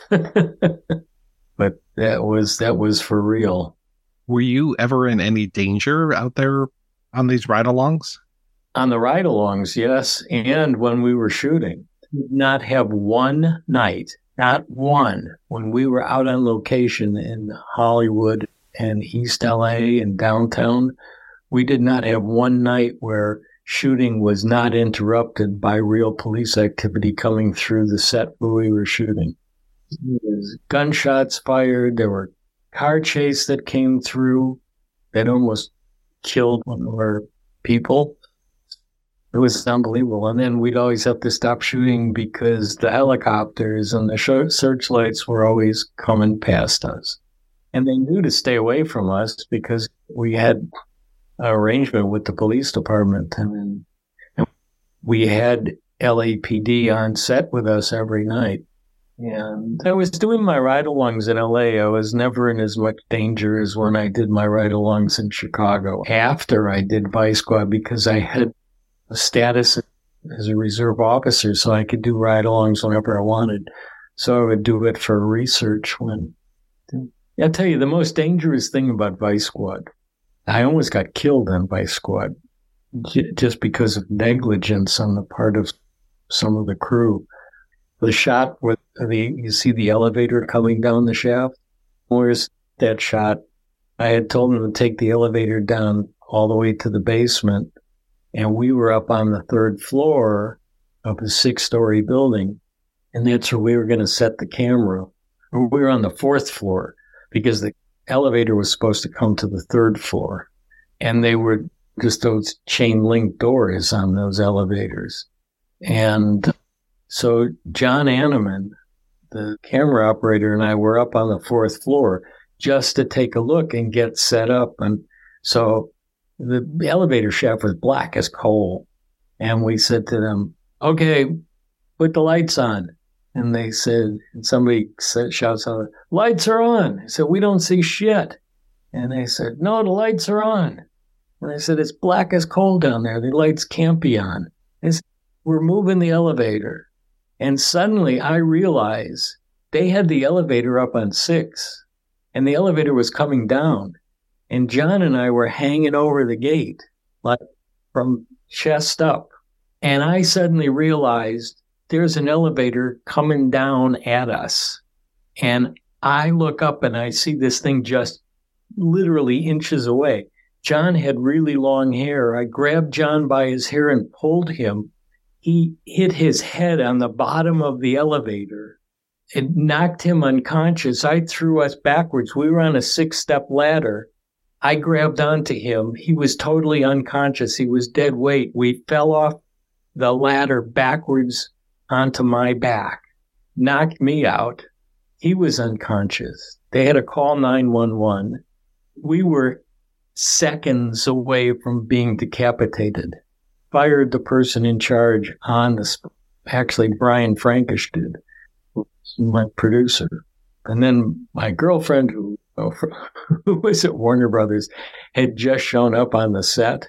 She used to come to the set every night after she left the studio, because we only shot at night on Vice Squad. And God, everybody was crazy. But getting back to what else was dangerous, back then, when you shot a car chase, you actually had to shoot the car chase. There was no CGI. There was nothing. You wanted it to look like a real car chase. You shot a real car chase. So we're on the camera truck, and we had camera cars and camera trucks and different vehicles to carry the camera or actually mount the camera on. But even when the camera was mounted on the car, we were linked together because there was no way to see it. We had some degree of video assist then, but basically you had to have an eye in the camera in order to see what was going on. We had kind of video assist, and sometimes you'd use video assist, but it didn't broadcast. You were hardwired to it. So no matter where you were, you had to be, and you're in a vehicle going as fast as the cars are being chased. We're going through the streets of downtown Los Angeles at 70, 80 miles an hour, and I'm on a goddamn camera car strapped to a camera car. I mean, and we were turning corners, and it was an e-ticket ride. If you remember when Disneyland had e-ticket rides, that was a fucking e-ticket ride, man. It was fun. Making movies is fun. If you don't have fun making movies, then don't make movies, because it's too hard to make them. If you're not having fun, it ain't worth it. How was the movie received when it came out? It was a hit. We got great reviews. The first review I saw was in Time Magazine. And Time Magazine said, Vice Squad, state of the R.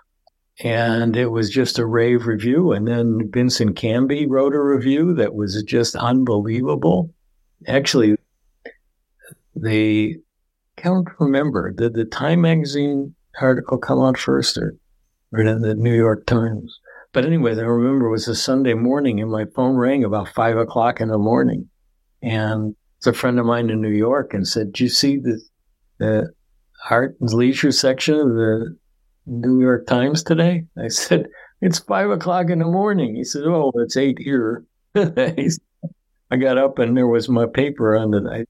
He said, do you get the New York Times? I said, I'll have to go to the newsstand and get it. So I got up, got dressed, went to the newsstand by Laurel Canyon. I was living in Toluca Lake then. Went to the newsstand, got a New York Times, came back. My girlfriend and I start going through it, and boom, and there's this rave review from Vincent Canby. It was another moment that if I would have died right then, I'd die with a smile. I couldn't believe it. The one thing we didn't get on Vice Squad was a namby-pamby review. People either loved it or hated it. There was nothing in between. People were either adamant that it was the greatest or adamant that it was the fucking worst.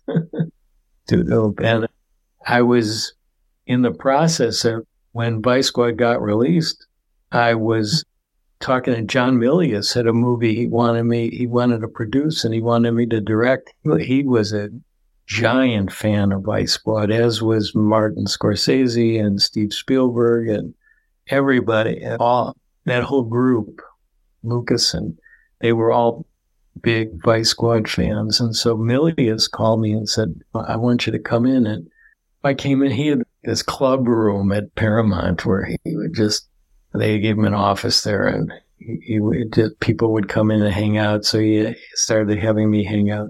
And he had a script that he had me read and said, do you want to do this? I said, yeah, I'll do the script. And then Dawn Steele was running Paramount at the time. And Dawn Steele was showing Vice Squad. And she said, I not only wouldn't hire this person, I wouldn't even want to meet him. He's such a misogynist. And Scorsese, who loved the film and understood what the film was about, it was against violence against women. It wasn't pro-violence, and there was no excess violence. When somebody hit somebody, I wanted it to leave a mark. When somebody shot somebody, I wanted to see how painful it was. I really went for that in Vice Squad. I didn't want, like in a James Bond film, people shoot people, hit people, and people just fall and go, oh, I'm dead. I didn't want that. I wanted to see the result of violence. I wanted to see the result of violence against women. I wanted to feel the emotion that a woman feels when she's perpetrated, that someone perpetrates violence on her. And I just pulled the blinders off on that movie and just went for it. And it was because I abhor violence, and I abhor violence against women. Dawn didn't even want to meet with me. Eventually, Scorsese, who, was dating her at the time, they got into a very public argument about it. Well, they were at a dinner, and they started talking about what picture should be up for Oscars. And Mr. Scorsese said, the picture that deserves Best Picture this year, they won't even nominate because they don't have the balls to nominate it. And she said, what picture's that? And he says, Vice Squad. And she just exploded and said, that piece of shit doesn't deserve that. Anyways, over a period of time, Dawn was talked into seeing the film again, and she ended up loving it and actually tried to make a movie with me before she passed away. But unfortunately, the project that she wanted to do, we couldn't separate from a studio that already owned it. Yeah, Vice Squad was very well received, but I just took off for a while. Seems like a very intense movie to make. It was more intense for Wings than it was for me. I quite enjoyed making the movie, and I had, as I said, I had the president of the studio 100% behind me, so that made it quite pleasant. I knew that this picture wasn't going to get taken away from me, as had happened on Dead and Buried. Wings is weird. Wings really wanted to do the picture. I knew Wings before Vice Squad. He was married to Nancy Locke, and Nancy Locke, of course, was in Dead and Buried. So Wings was up in Mendocino quite a bit with his wife when we were shooting Dead and Buried. Nancy plays the mother of the little boy that goes into the haunted house in Dead and Buried. Wings at the time was a big soap opera star, and a role on The Young and the Restless. And this part that he played on The Young and the Restless was like the world's nicest person. But I knew Wings, and I knew that there was a lot of pain going on inside there, that his life had not been easy. And we used to sit and drink, which I don't do anymore. And sit, we both played guitar and we sang. So we would sit sometimes and we'd get really drunk and we'd sit and play guitar and sing together and we'd talk. And we really opened up to each other. And I've had a little bit of past as well, which I don't really talk about. But I knew that there was this pain inside of Wings that I could get to. And so when I was writing Vice Squad, when I was putting it together, I would sit with Wings and we would do table reads together.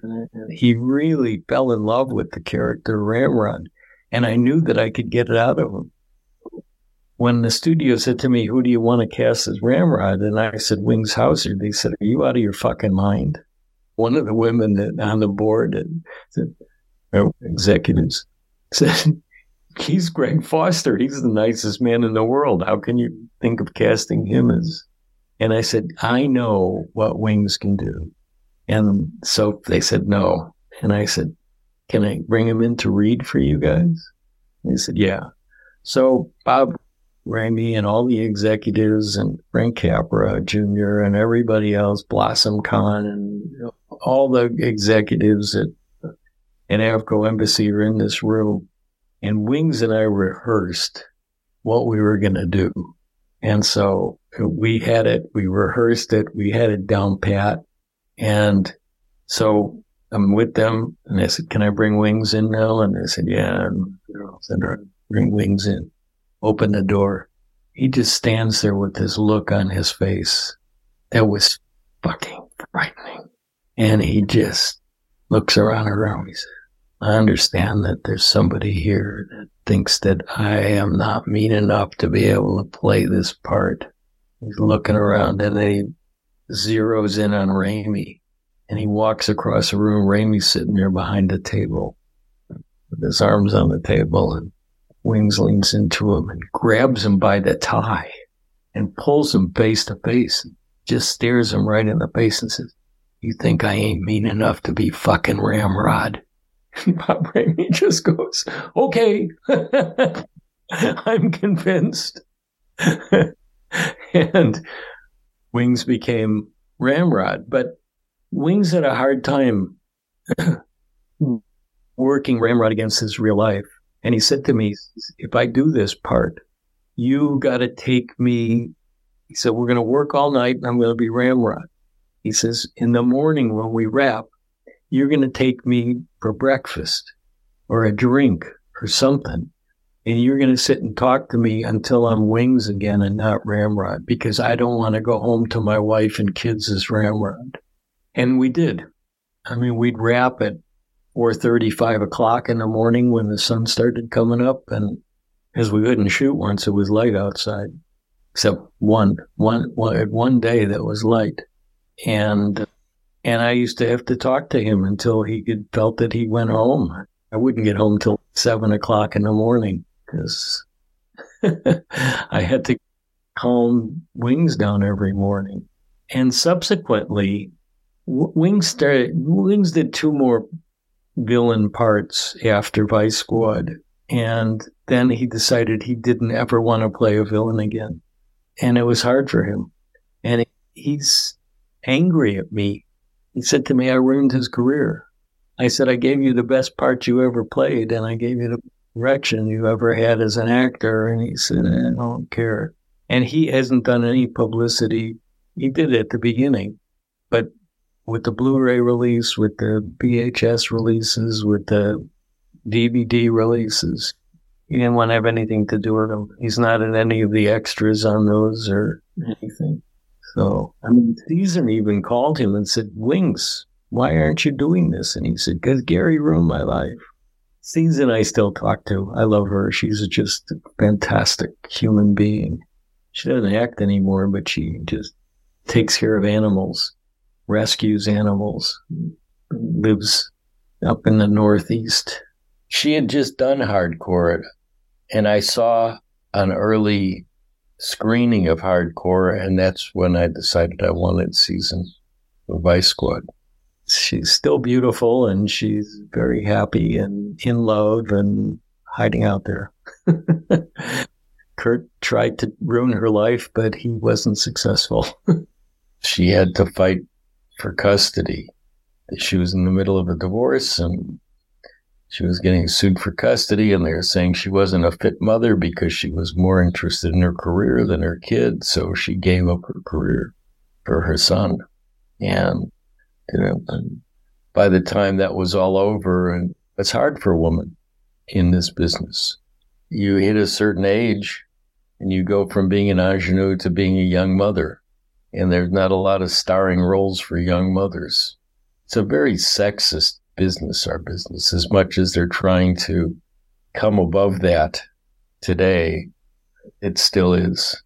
But a lot of women executives getting their say today, which is really great. I spent most of my career dating women executives. I love smart, powerful women. That's always been my thing. And I really respect women. And really, one of the things about Vice Squad that really upset me is how many people felt that Vice Squad was misogynistic. Because I made Vice Squad for exactly the opposite reason. I made Vice Squad take a look at violence in women and see how awful it is. See how horrible it is to exploit women and for men to take advantage of women's weaknesses to exploit them. I just find to be horrific. And that's really what I wanted to demonstrate in Vice Squad. In the same way, I think we talked earlier about the violence and how I abhor violence and why I strive to make violence as ugly as possible in my films. I don't make it exciting. I don't go bang, you're dead. I go bang, you're ripped apart, you're bleeding, you're in pain. A bullet doesn't just pass through you and go, okay, boom, they see the X's across the eyes. It tears your body apart. It breaks bones. It's extremely painful to have a bullet pass through you and what it does to you and the trauma that it does to your body. It's horrible. It's not exciting. It's horrible. That's what I want to demonstrate when I do a violent film. I have a lot of love for those women that I put through what we put them through in that film. And I wanted to show how ugly it is. I don't think there's anything titillating about Vice Squad. When Ramrod beats up Susan at the end and he ties her up to that bed and she's covered in blood, and her nose is bleeding, she's got blood coming out of her mouth, she's got bruises on her, and the way we lit it and the way that we did her makeup was making it as ugly as absolutely possible. It wasn't there to be at all arousing. It was there to say, isn't this awful? And a lot of people got that and a lot of people didn't. I got letters from high school principals and faculty advisors and people like that from the Midwest saying, thank you for making this film. It helps us show these girls why they shouldn't get on a Greyhound bus and go to Hollywood. And we lost a lot of girls to that. There were educators in the Midwest at the time using Vice Squad as reefer madness. So Vice Squad was being used like reefer madness. Cautionary tale. Yeah, to keep kids from getting on Greyhound buses and going to Hollywood, which was bittersweet. But I'm proud of the film. It's one of my favorites, and it's my movie. There's a couple of scenes that we did to placate Sandy Howard, because he'd written the scenes and he wanted them in there, but I squeezed them in so that they just are there and they're gone. But you got to give everybody a little bit. But I just thank, and I will never stop thanking Bob Remy for being there for me and helping me make Vice Squad into the film that I wanted it to be. Can you tell me how Fred Rerun Barry got into the film? I knew he was available. He was looking for work at the time, and I thought that he'd be great as that character, and he loved it. It wasn't easy for gay people to sometimes get the roles that they wanted to get. It was 1980. Weren't too woke then. And so I thought, why not cast somebody gay as somebody gay? And I thought he was great. He did a great job.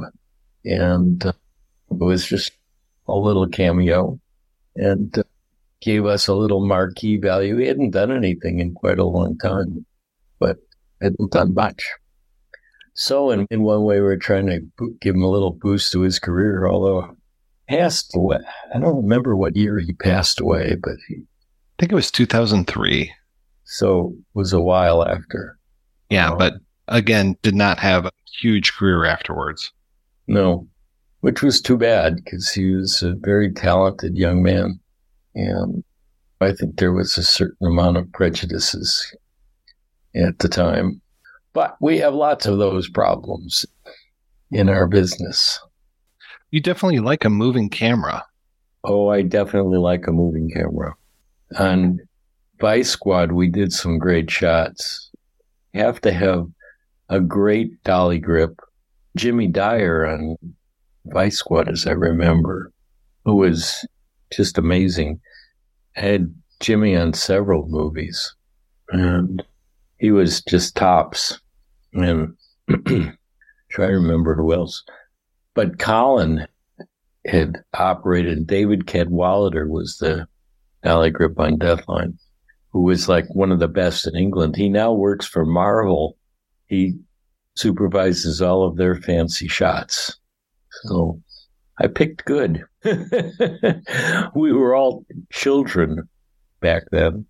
I was less of a child when I did Vice Squad, but I was still pretty young. I was in my early 30s when I did Vice Squad.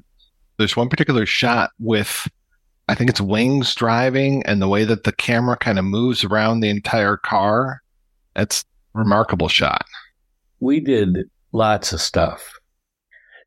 The thing is, when we were doing car-to-car shots, back then, you had to have your eye in the camera because there was no other way to see what you were shooting. My favorite shot in Vice Squad is when Season and Wings come into Ramrod's apartment. People have said to me, that's one of the best edited scenes we've ever seen. It's not edited. It's all one shot. From the time they come in to the time that we're in the close-up of Wings starting to seduce her or her seduce Wings. It's all one shot. The camera just flows. Johnny and I came into that set and we're looking at it. I said to him, we could really do this in one shot, and just the camera just moves in, moves out, moves back, moves along. As long as we figure out what it is that we're following so that the camera never decides its camera movement on its own. And so Season became the target, and the camera just lingers on Season from the time she comes in to the time that Ramrod makes the drinks, comes over, gives her a drink, and lays down next to her. But it's all focused on Season. So you're always seeing her expressions, her feelings about what's going on, and you feel the tension in the scene through that shot. And I didn't want to interrupt that tension with cuts. We leave the guys in the car across the street listening, and then just go and just stay with Season until that moment that Ramrod starts talking to her.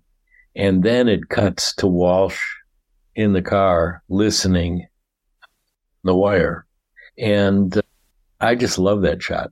It's one of my favorite moments in the whole film. Having John Alcott to light that shot. You think about the jigsaw puzzle of the whole thing. The two guys in the stairway, the two in the basement, in the car, the Walsh and down in the car listening to The Wire and getting ready to give the command. The lighting between all of those shots in the lobby, the stairway, the basement, and the interior of the car outside, there's a blending. They don't interrupt each other. When you cut from one to the other, and Ramrod's apartment, we had total control over how we were going to light it. I mean, it was nighttime, so no lights coming in through the windows. And so you had total control.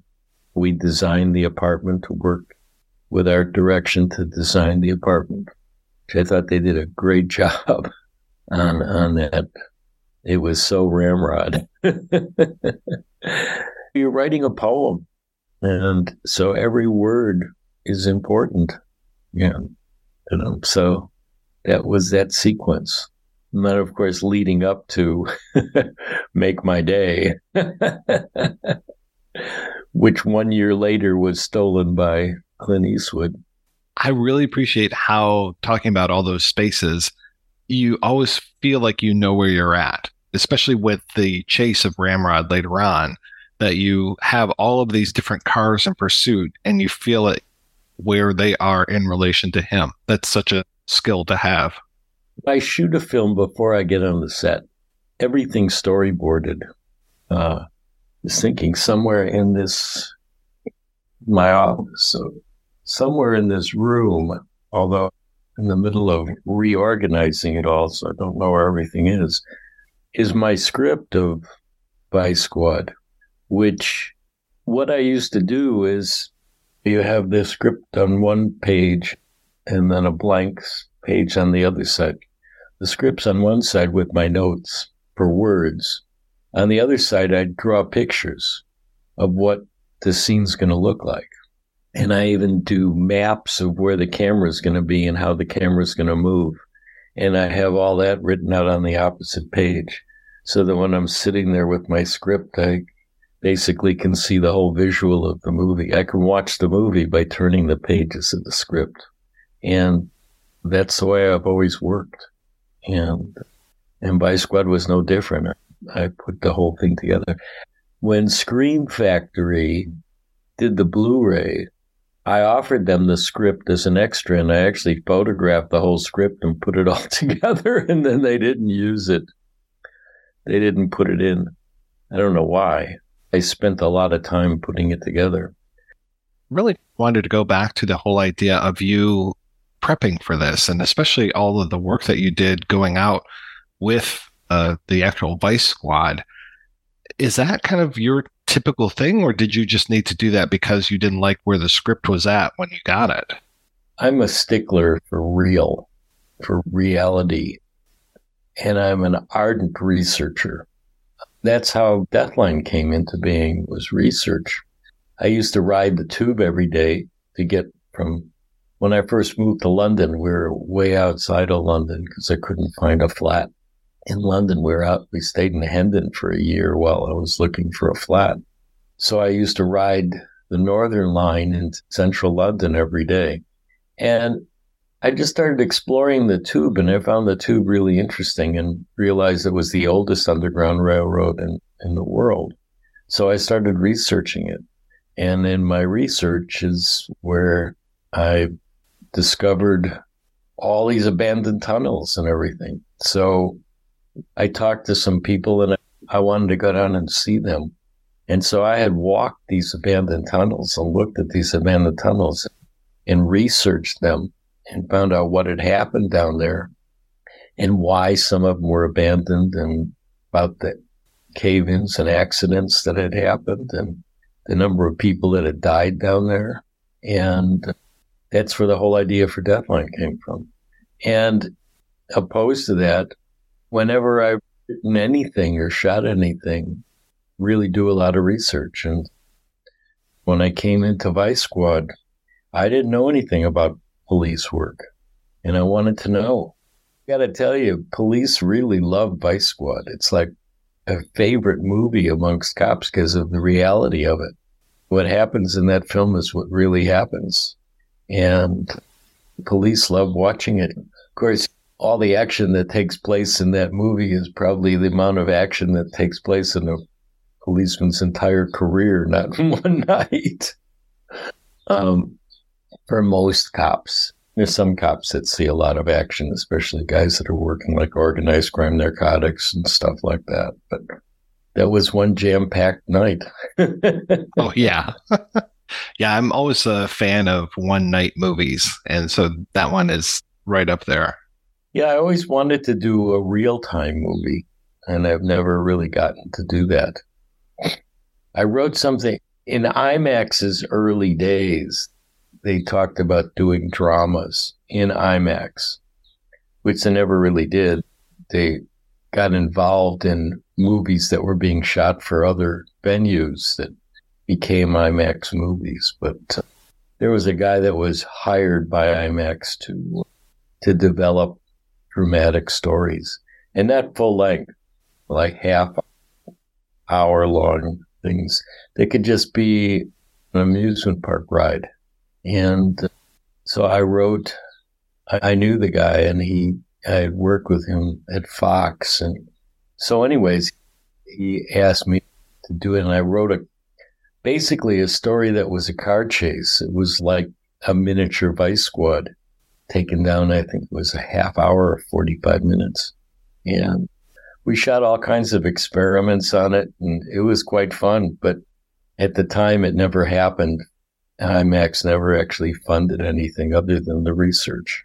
I think you mentioned on the commentary when it comes to cars and the car chases that you didn't have doubles of the cars. You just had the one car. So if you crashed it, it was crashed. Yeah, we didn't have doubles on all the cars. We had doubles on some of the cars. But the main one was the van, because we only had one of the vans, because it was scored to rip the top off and all of that. So had that shot not worked, we would have been back there 3 days later with another van. I can't remember if we had a double on the Cadillac or not, but probably not. Budgets were a lot tighter back then than they are today. And any place that you could save money, you would save money. Vice Squad was done on a shoestring, comparatively. If you made Vice Squad today, I think Vice Squad would cost at least $15 million today, and that would be low budget. We made Vice Squad for, I think it was $2.3 million, and that was paying everybody. And of course, half of that went to me. I wish. I got paid pretty well on that movie for 1980. But I guess $2.3 million would be comparable to, what, $5-6 million today. The same year that Vice Squad came out, you had another movie come out called The Mysterious 2. Which was shot first, and how did Mysterious 2 come about? Oh, no, The Mysterious 2 was shot years before. Yeah, I shot Mysterious 2 in 1978, and it was a pilot.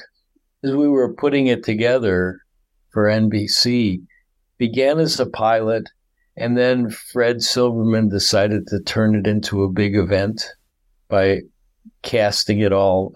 Every speaking part in it was cast with somebody who was in another NBC television show.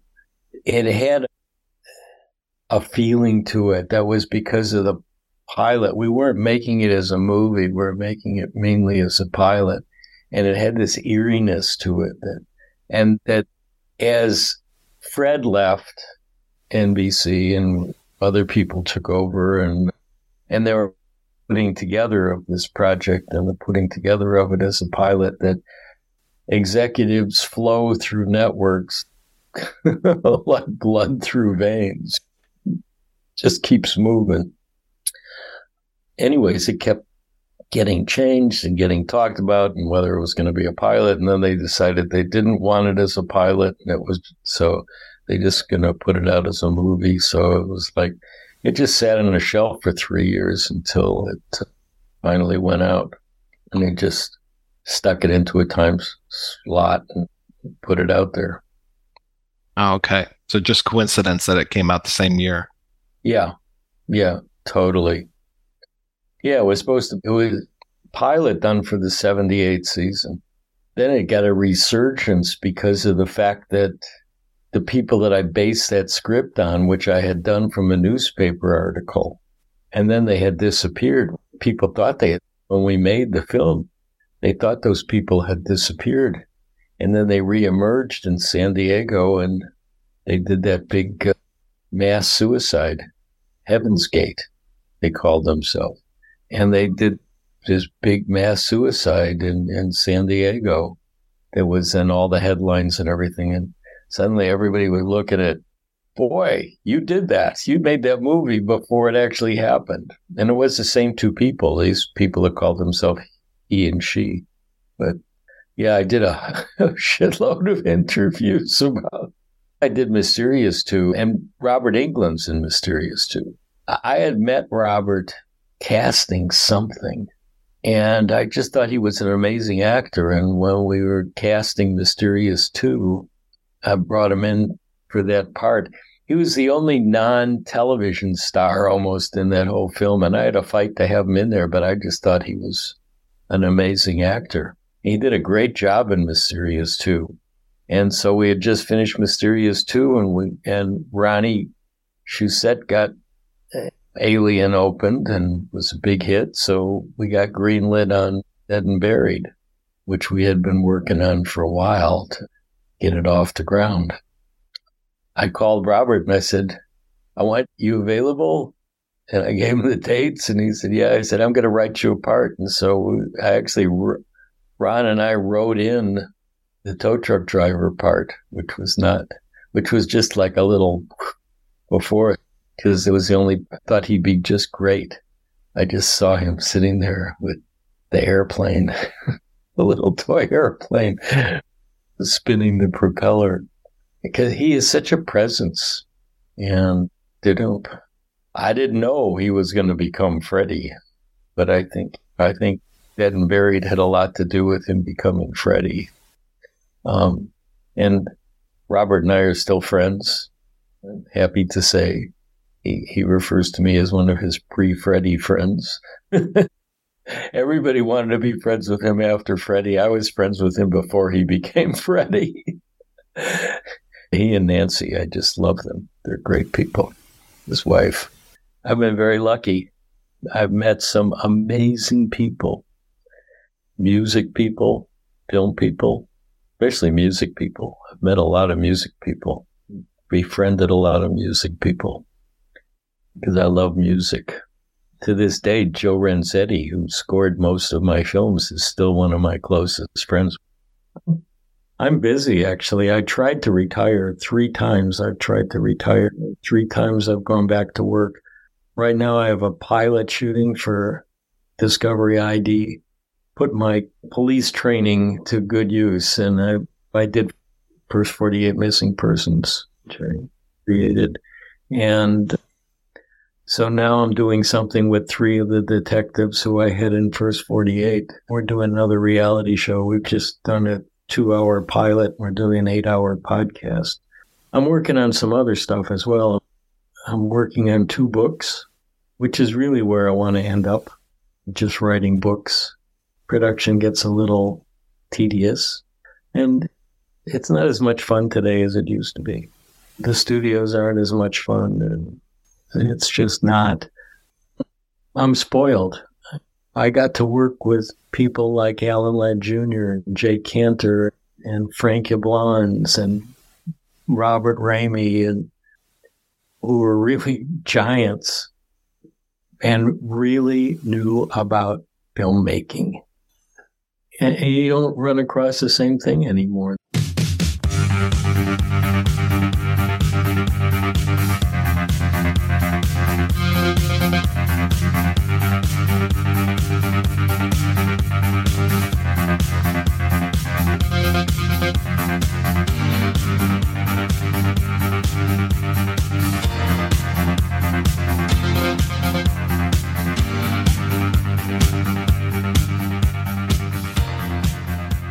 I think the last time we talked was 6 years ago when you were talking about King Cohen, And now we're back talking about Working Class Actor, a documentary about Wings Hauser.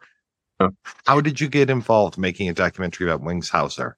We have a sort of monthly movie night over at my producing partner, Matt Verboy's house, because Matt's got the biggest screen of all of us. He's got like this big projection screen, and it's like almost going to a small multiplex theater. And we generally watch stuff for fun. We're not watching cinema. We're watching movies. And sometimes they're pretty sleazy and sometimes they're not, but they're usually fun because that's the whole point. So one of the movies we decided to watch was Vice Squad because a new Blu-ray had come out. Now, all of us had seen it except for one of our regular guys, a guy named Cy Voris, and he's one of the exec producers on Working Class Actor. And I think he knew Wings, but he had never seen Vice Squad, which was for Wings Hauser, the same coming out party that Die Hard was for Alan Rickman. Remember when you saw Die Hard for the first time and you said, who is this guy? We sort of had that with Wings Hauser as well. Now, I'd seen the movie initially back in the day because it got a great review from the New York Times. And I'm going, man, if Vincent Canby, who was the A critic for the New York Times, says it's a good movie, I got to go see it. Now, I would see it anyway because I like genre stuff. So anyway, I knew who Wings was. I knew what Vice Squad was, but Cy hadn't. So we watched this really nice new Blu-ray, and he went, this guy's great. And then COVID hit. So what happened was we decided we can do what you and I are doing right now via Zoom. We can get together every Friday night. And so what we did is we were watching a Wings Hauser movie for homework, the same Wings Hauser movie. And then we'd get together on Friday nights, and usually there'd be a little alcohol involved, but a lot of laughs. And this thing just kept going and going. And we started really working through Wings' filmography and TV credits as well. And then about a year into it, because this started at the beginning of COVID, Cy's wife said he should know about this, that there are these, I don't know, idiots, you could say, but very enthusiastic idiots watching his movies every week. So she used to be in the casting business and knew a guy. It's like, I know a guy who knows a gal who knows a guy. And the friend of hers knew Wings' manager. And so we arranged for a conference call. Wings couldn't do Zoom. Wings is he's not as 21st century as we'd like him to be. But in any case, we did a conference call. He knew who we were, or that we were reasonably intelligent fans, perhaps. And so he called up and we talked to him for about an hour or so and found him to be charming, delightful, fun, great recall, great anecdotes. And by the end of the phone call, I'm thinking, I wonder if there's something with this guy, because the trick to doing any kind of film like this, and this was true with Larry, is you need an interesting character for the audience to stay attached and involved and interested. And Wings had all of that. So after we were done talking to Wings, I talked to Matt, and Matt said, you think there's a movie in this guy? And I said, yeah, you and I were thinking the same thing. So we arranged to meet him in person at the Manhattan Beach Studios, which I guess was mutually inconvenient for all of us. And again, still heavy COVID protocols and all of this stuff. And what happened was we met in this area that was like an outdoor coffee place, but wasn't really being used at the time. We sat out there for about an hour and a half listening to Wings talk about his career and his life. And we got together afterwards and we said, yeah, I think this guy's worth doing a movie about. And sometimes I think with this kind of story and storytelling, the A-list guys, of course, are interesting. But I think it's guys who are not the obvious A-list guys sometimes can be more interesting. And the reason I say that is not because I'm doing the movie, but because I'm a fan and I don't like to do work on anything I don't really want to see. I think there's a certain cynicism, jaundice to that. I'm going to make it because I can sell it. No, I want to make it because I want to see it, because it's too damn hard to make one of these things if you're not enthusiastic about the subject. And the thing is that Wings started in soaps. He worked in television. He worked in B movies. He was a video store movie star. He was doing good parts in A Pictures. And at that meeting, he said, I'm just a working class actor. And the second I heard that, I said, that's the title. But it's a potential story about what it's like to have this kind of career. And he was very candid with us about his dark side. He was very candid with us about his ups and downs. It's been a bumpy road for him to have a long career, but it was an interesting road. And so that's how we got started. That's that epic answer to your very simple question. I like epic answers. It's really okay. Now, you've talked to me before. You know I can go on and on. So when did you actually have that meeting and decide, okay, we want to make this documentary? We went out and had pizza literally right after that meeting in Manhattan Beach. It was COVID was starting to go downward, but it was still COVID. So we ate outside and we're just going, I had other ideas for things to do, but we felt that this would be very doable. All the obvious producing reasons and stuff like that. But he was an interesting guy. I was very intrigued by him. The more I talked to him, the more I wanted to talk to him about himself. He's a fascinating guy. There's a niche for this kind of storytelling because, as I said before, you see a documentary on one of the cable channels for a major star or a major director, and you go, I want to see that. But oftentimes, the working class actors have as interesting or perhaps more interesting stories to tell. I'm not saying that this movie is going to be more interesting than any A-list biography, but it's going to be interesting because he's interesting. What do you even decide this is the path we're going to take? Do you start to write down, okay, these are the movies, these are the people that we can talk to? What's your method of putting together a project like this? It all starts with the star. His dad was a screenwriter, and his dad took the family out to a place called Thousand Oaks, which is about 30 minutes west of the famous San Fernando Valley. In fact, Thousand Oaks back in the day was considered the Boondocks, and a lot of movies and TV shows would go out there on location. And it's an interesting part of the world topographically. I just did a commentary for the Bridges of Toko recently and found out that Thousand Oaks was used as Korea of the climactic sequence. And I know that Westerns were shot out there. Episodes of Combat were shot out there. I know that Martin and Lewis, when they were on the road driving places, sometimes they'd go out there. So, but Wing's dad moved the family out there and they built this theater. I think it's called the Thousand Oaks Theater or something like that. I'm sorry if I don't get it right. And because Wings had a family connection to this theater, which is still there today and still is putting on productions, he said, let me call him up. And so we shot his interviews there. And I loved having a theater as a set, having him on stage and looking into the background and just seeing what on the sides of a theater, but the audience never sees. And so it was a great set. It was a great piece of art direction, or production design. And we went there, I think, 3 times, and I talked to him for hours. So since he said yes, and I knew we were going to do it, I literally sat down and I mapped out on paper a bunch of questions to create the spine. Now, as an interviewer, you have a question, but you got to listen sometimes because the follow-up can maybe get you even better stuff to talk about.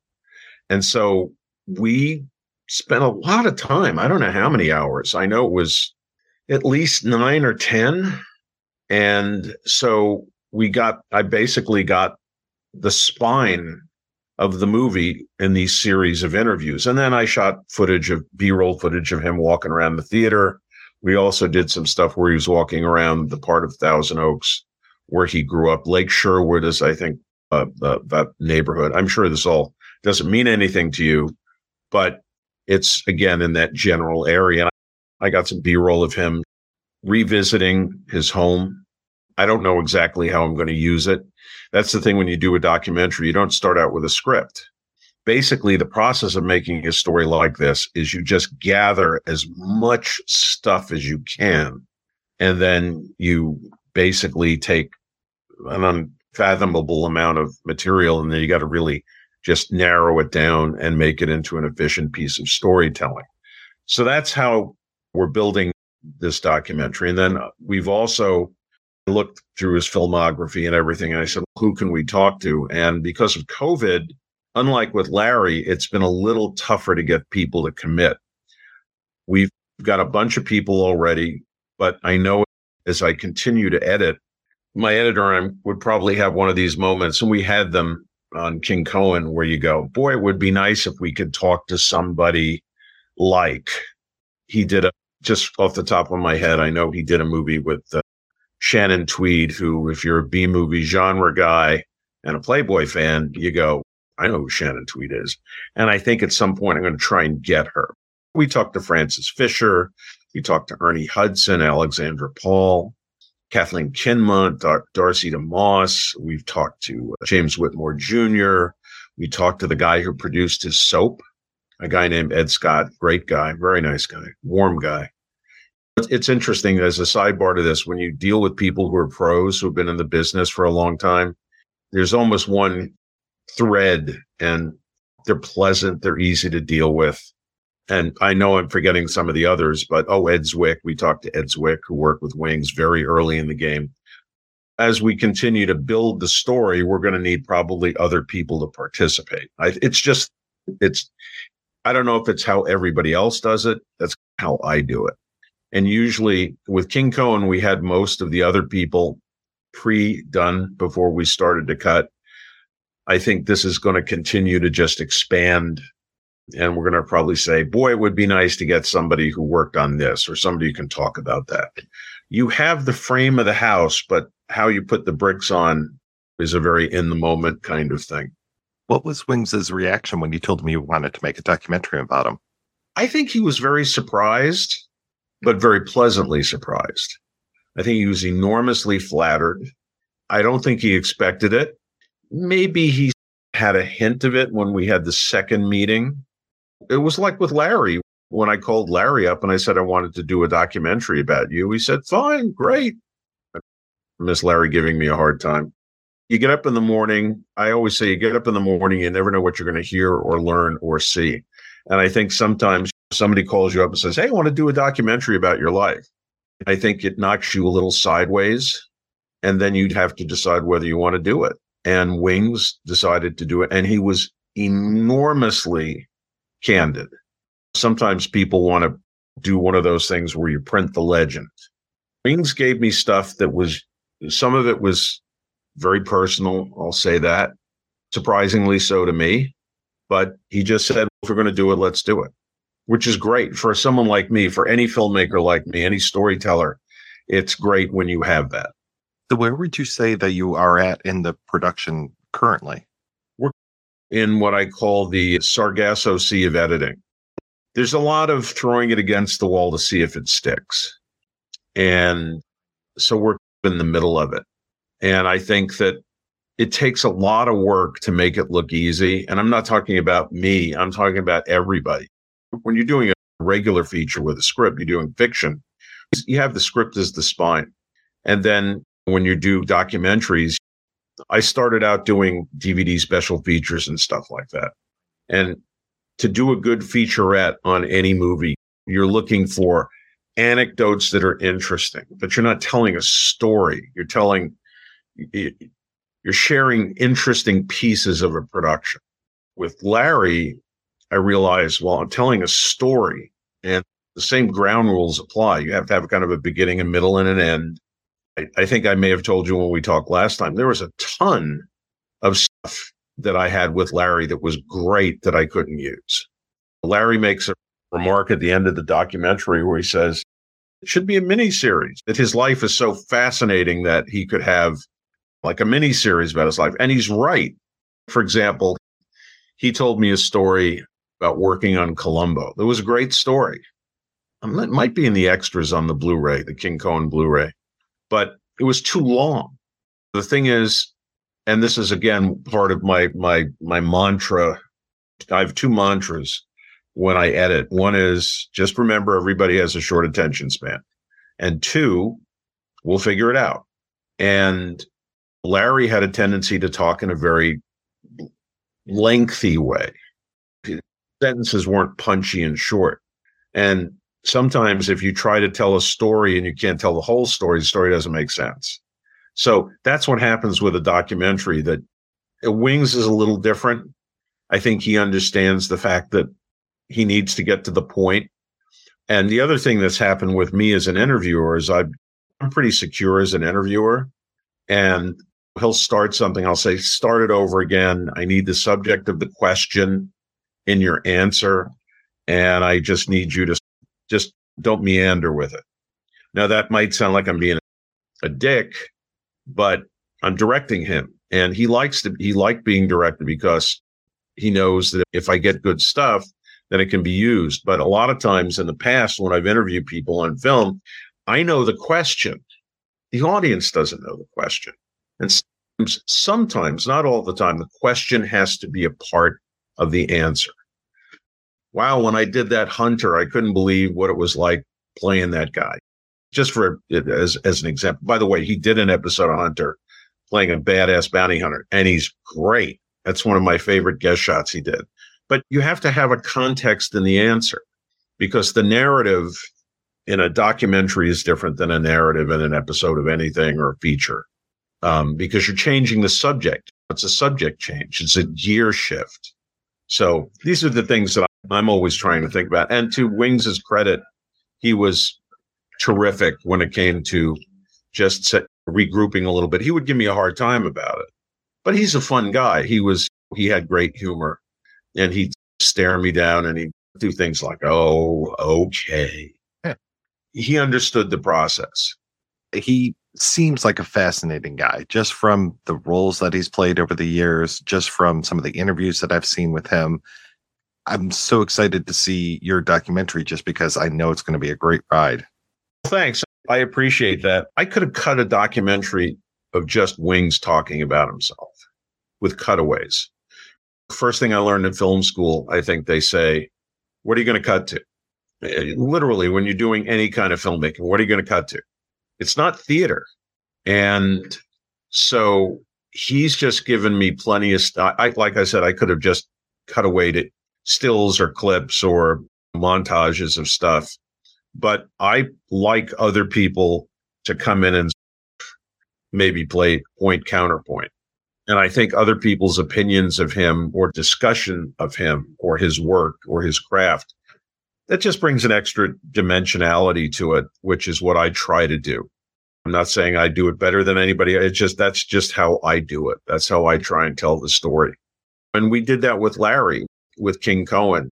There's that somewhat famous sequence where Larry and Fred Williamson seem like they're talking to each other.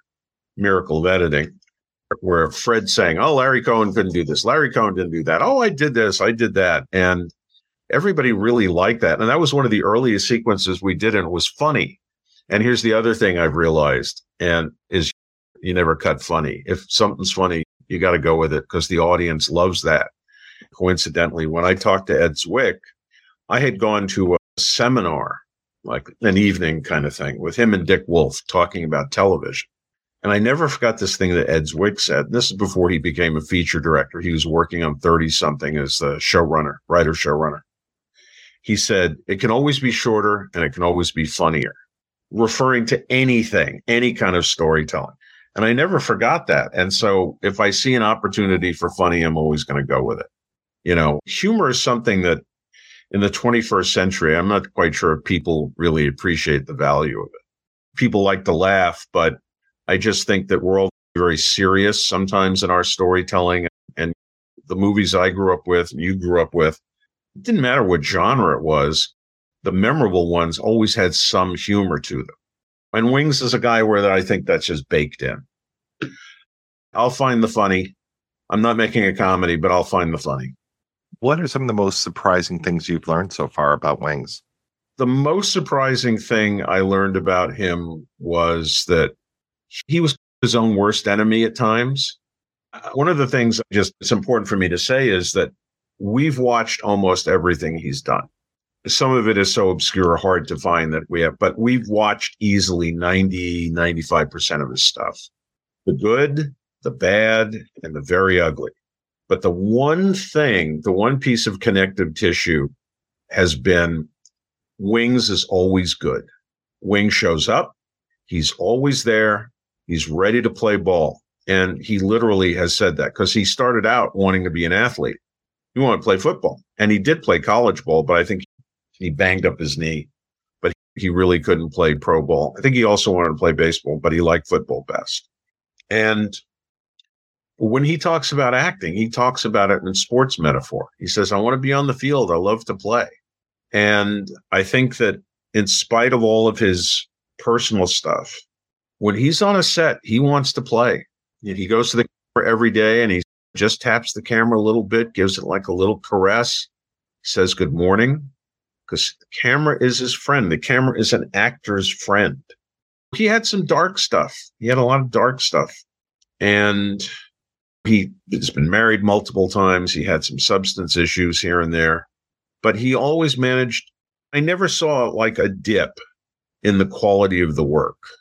That was what was really interesting to me, because we've seen so much of it that I know when things weren't going well or when the road was a little bumpy, but you look at the work, is still really good. So that was a surprise. And I think the other surprise I had, it's not a real big surprise, especially after the initial meetings, is, God, he loves to act. He loves to work. I think I'd like to believe that all actors who do it because they really love it, and it's something that's important to them. In my previous lifetime, I used to work in the comic book business. I was a comic book inker for a long time, working for DC and Marvel and a lot of other folks. And all I know is when it wasn't fun, it was the hardest work in the world. When I wasn't having fun with it, and people use the fun word a lot. I hear baseball players say, well, we're having fun out there. Well, of course you're having fun out there because you're being paid $1 zillion. But I think at its core, if you take everything away, especially in the entertainment business, you do it because it's enjoyable. I took some acting classes at one point, and I remember doing a scene, and I said, okay, no, I get it. When you nail something, there's this rush to it. It's almost a narcotic kind of effect. And I go, that's why they do it. The money is there because you got to make a living, but that's why they do it, that there's a joy in acting. And I think the thing that continues to impress me is that Wings has a great joy about his work, and he has a great joy in his craft. And I like that. I like when I was working in comics and when I do commentaries, when I do interviews, and I've done a lot of interviews on commentary tracks, I'm always fascinated with the professional side of somebody. I don't know if anybody sets out to become an artist, whatever their discipline is, but I think everybody sets out to become a pro. I want to be good enough at this so that I can make a living doing something I really like. Because as you probably know, and your listeners know, that if you really like what you do, it's not work. No long days. Listen, doing the kind of work that I do, you can have long days and you're exhausted, but I never go, I hate it. And when you nail something, I remember seeing this years ago. Jerry Goldsmith did something for the LA Times where he was being interviewed. God love Jerry's my favorite composer of all time. It wasn't a great interview. I think he was uncomfortable with talking about himself. If I could have done a documentary about Jerry Goldsmith, I would have, but I don't know how good Jerry would have been. But Jerry has this thing, he says, and when you nail it, that's it. I think one of the things that Wings always looks for is to try and nail it. It's important to him. The craft is as important as the joy of doing it. And so that was surprising. I try not to be overly judgmental when I do this kind of work and when I'm interviewing people.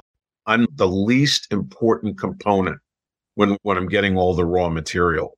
And I made a couple of big mistakes very early on when I was doing some film journalism where I knew the answer to something, so I didn't ask the question. I was interviewing Stephen Cannell. This is 100 years ago, and I was really young, and I didn't know what I was doing. Some people might say, I still don't know what I'm doing. But I'm talking to Stephen Cannell, and I don't ask him why the Rockford Files was canceled, because I read it in TV Guide. But my editor said to me, he says, why don't you ask him why the Rockford Files was canceled? Because you had him You could have had his take. And I said, I guess I thought everybody knows the answer. And he says, never, ever assume that everybody knows the answer. That was a screw up on my part. It was still a pretty good interview, but it was a screw up on my part. And I realized, so I've got to ask all these questions I may know answers to, but I want to hear what he has to say because there are people who don't know the answers. It's an interesting dance, I think. If people aren't familiar with Wings Hauser, God help them for listening to this interview, but where would you have them start? What are some of your favorite performances of his? Vice Squad, of course. You know, it's literally a who the hell is this guy kind of entrance. I mentioned this. He did a Hunter episode where he plays this bounty hunter. That's one of my favorite guest shots. I really like his work on The Insider. He played a racist cop in Tales from the Hood, and it's a really good piece of work. And he said after he did that, he wasn't going to do that kind of part anymore. He couldn't do it. He couldn't. His insides just rebelled at doing that. But I don't know. I think maybe one of his greatest performance is Tough Guys Don't Dance. The movie that was excoriated by the critics when it first came out. Norman Mailer wrote and directed it. It was really slammed sideways. And it's a strange movie. I think it's aged well. And I think I like it more now than I did when I saw it initially. But he is great. He gives a Best Supporting Actor kind of Oscar-worthy performance in that. His genre stuff is interesting. He did this movie called The Art of Dying. The Art of Dying was this very Hollywood Boulevard-esque cop movie. Wings and Hollywood Boulevard have this interesting synergy, and that we're going to touch on that in the movie. But I think he directed that one, and he's just really charming, and he's just got that kind of easy, affable leading man kind of quality, and that's just fun to watch. It's like saying, what's your favorite Jerry Goldsmith score? It's like saying, what's your favorite Beatles song? It's hard to pick, but those are some that I would just steer somebody towards if they want like a quick primer. The best thing to do is to sometimes just go to the IMDb and look at stuff and see what might jump out at you. Wings did four guest shots on Murder, She Wrote. Wings Hauser working with Angela Lansbury. It just doesn't quite seem to connect. And he did 4 separate kind of performances. And he loved working on that show. And he loved working with Angela, and he had such wonderful things to say about her. I think that's the other thing I appreciate about Wings. He has a certain amount of appreciation for people who do what he does. He has a lot of gratitude. I think he respects craft and talent. But every performance he gives is different, yet the same, because he's a star. He has a star persona. And yet there are movies, oddball movies like The Carpenter, where we're convinced he was in a movie of his own making. There's a movie as it was, and then there's his performance, and you just go, I just wonder if he said, I'm going to do it my way. Talked about it a little bit, and the answers are interesting. I don't want to give away the whole movie in this interview, this pregame interview. But look at the filmography and see what you can get your access to. Vice Squad is everywhere. That's the easiest one to access. And I'll say one other thing that's interesting about Vice Squad is that the whole idea of a psychopathic cowboy white pimp in the real world of Los Angeles night crawlers, let's say, that doesn't exist. That's not a real thing, but yet you just go, of course. So you said you're in the midst of editing. Are you pretty much done with the interview portion of things, or are you still actively searching people down? Done with most of it. The whole point of the Kickstarter and the fundraiser is just to give us more funds to do more stuff. Yeah, again, one of the things that's interesting about doing this kind of work is you never know when you have enough. And I know that there are other people I'd like to talk about now that COVID, I think, is resurfacing a little bit, but not to the point where everybody's going nuts. There might be some people who are a little bit more comfortable with being interviewed. Mm-hmm. So there's more to get. Like I said, I'm in the middle of it in terms of the editing and putting it all together, but there's always somebody else. Even with Larry, there were 2 or 3 instances where I went, man, I wish I'd called Tony LoBianco more. I think I called him a couple of times and he never got back to me. That's one of the lessons I learned. Be a pest. Sooner or later, somebody might just go, okay, I'll talk to you. Just stop calling me. So I learned that. And then I wish I was able to talk to Joel Schumacher. I had heard that he just wasn't doing any interviews. And again, it's one of those things where be a pest. He was going through some personal stuff, I think, some controversy, and I don't think he wanted to talk to anybody, but I didn't care. All I wanted to do is what was it like making a movie from a Larry Cohen script with Larry Cohen on the set sometimes. And I didn't get that. And I wish I had. But for the most part, I don't have too many of those types of regrets. So as needed, I will talk to more people as needed and as I can get them. Is there a good place for people to keep up with the documentary online?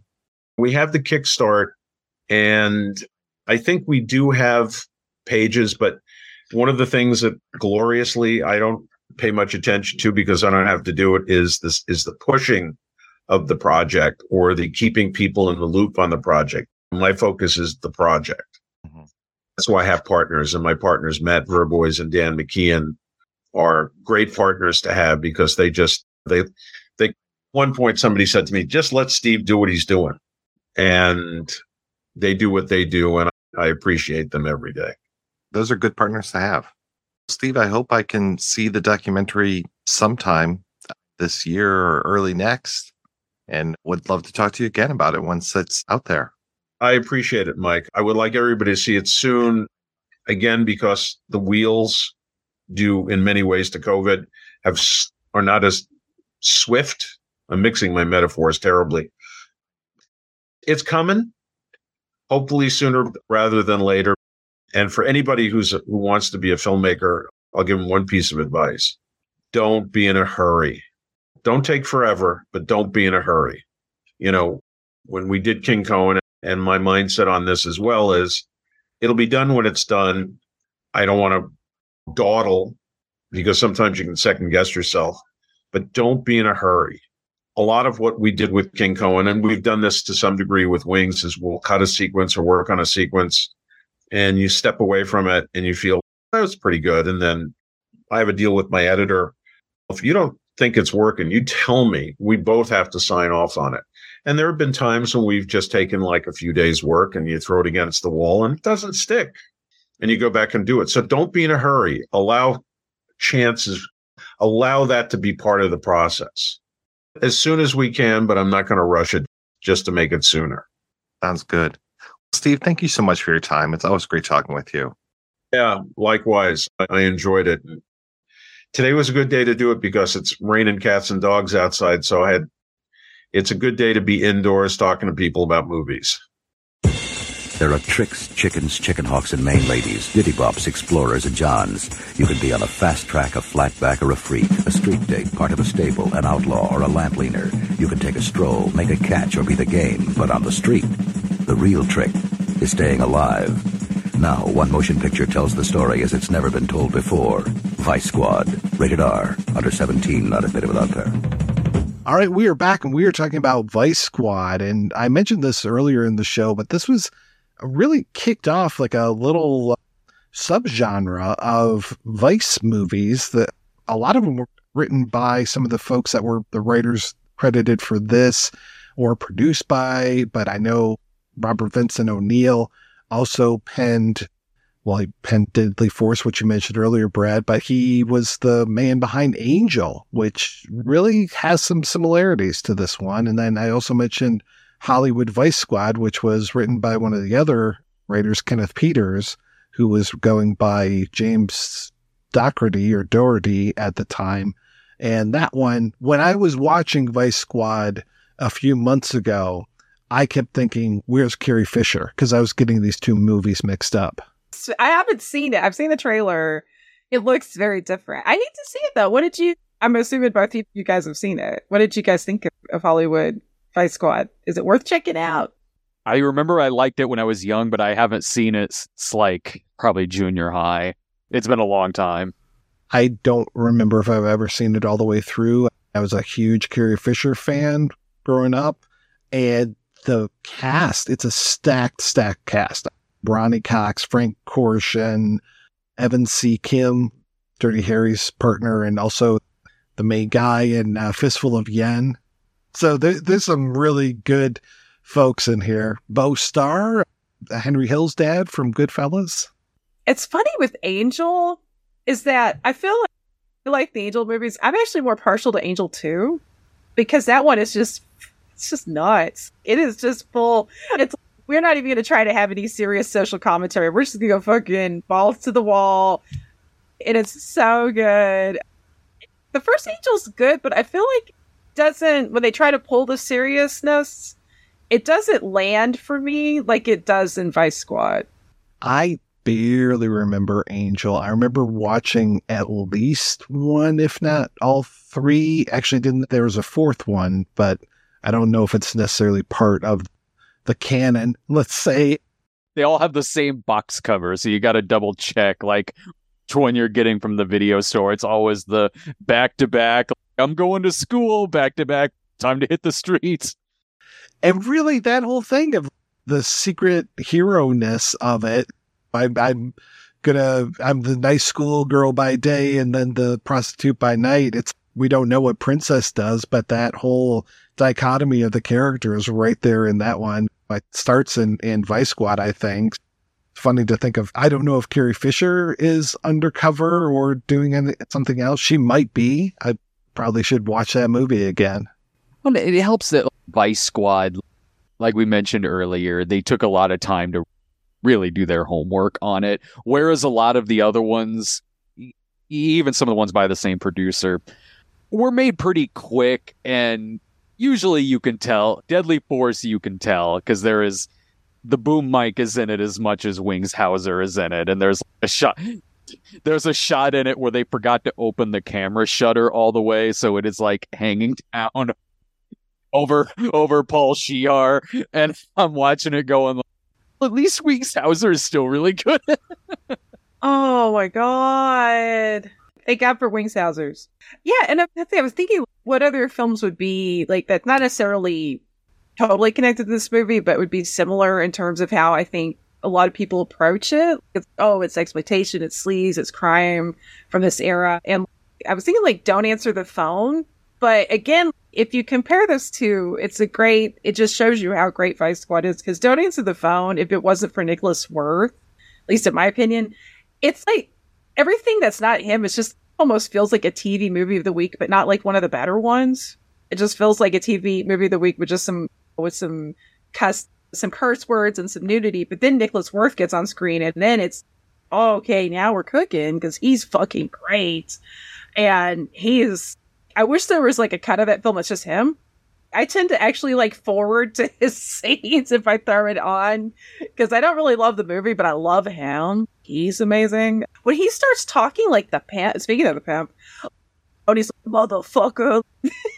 I should love it as much as I do when I cannot help myself. And it's just proof. Vice Squad is just the real deal. And I can't really think of anything. I wouldn't compare it to anything else just because I don't think anything else is going to be as good in what it is. I remember telling my friends about the movie, and what I would say that probably because of the Season Hubley connection, but I would usually say, oh, if you liked hardcore, you'd like this. You could, because of the connection of her playing a hooker in both movies, they make a pretty good double feature with each other. Both different movies, but that's the other one I would usually kind of say. If I was like, oh, if you like this, you'd like this. Or maybe The Exterminator as well.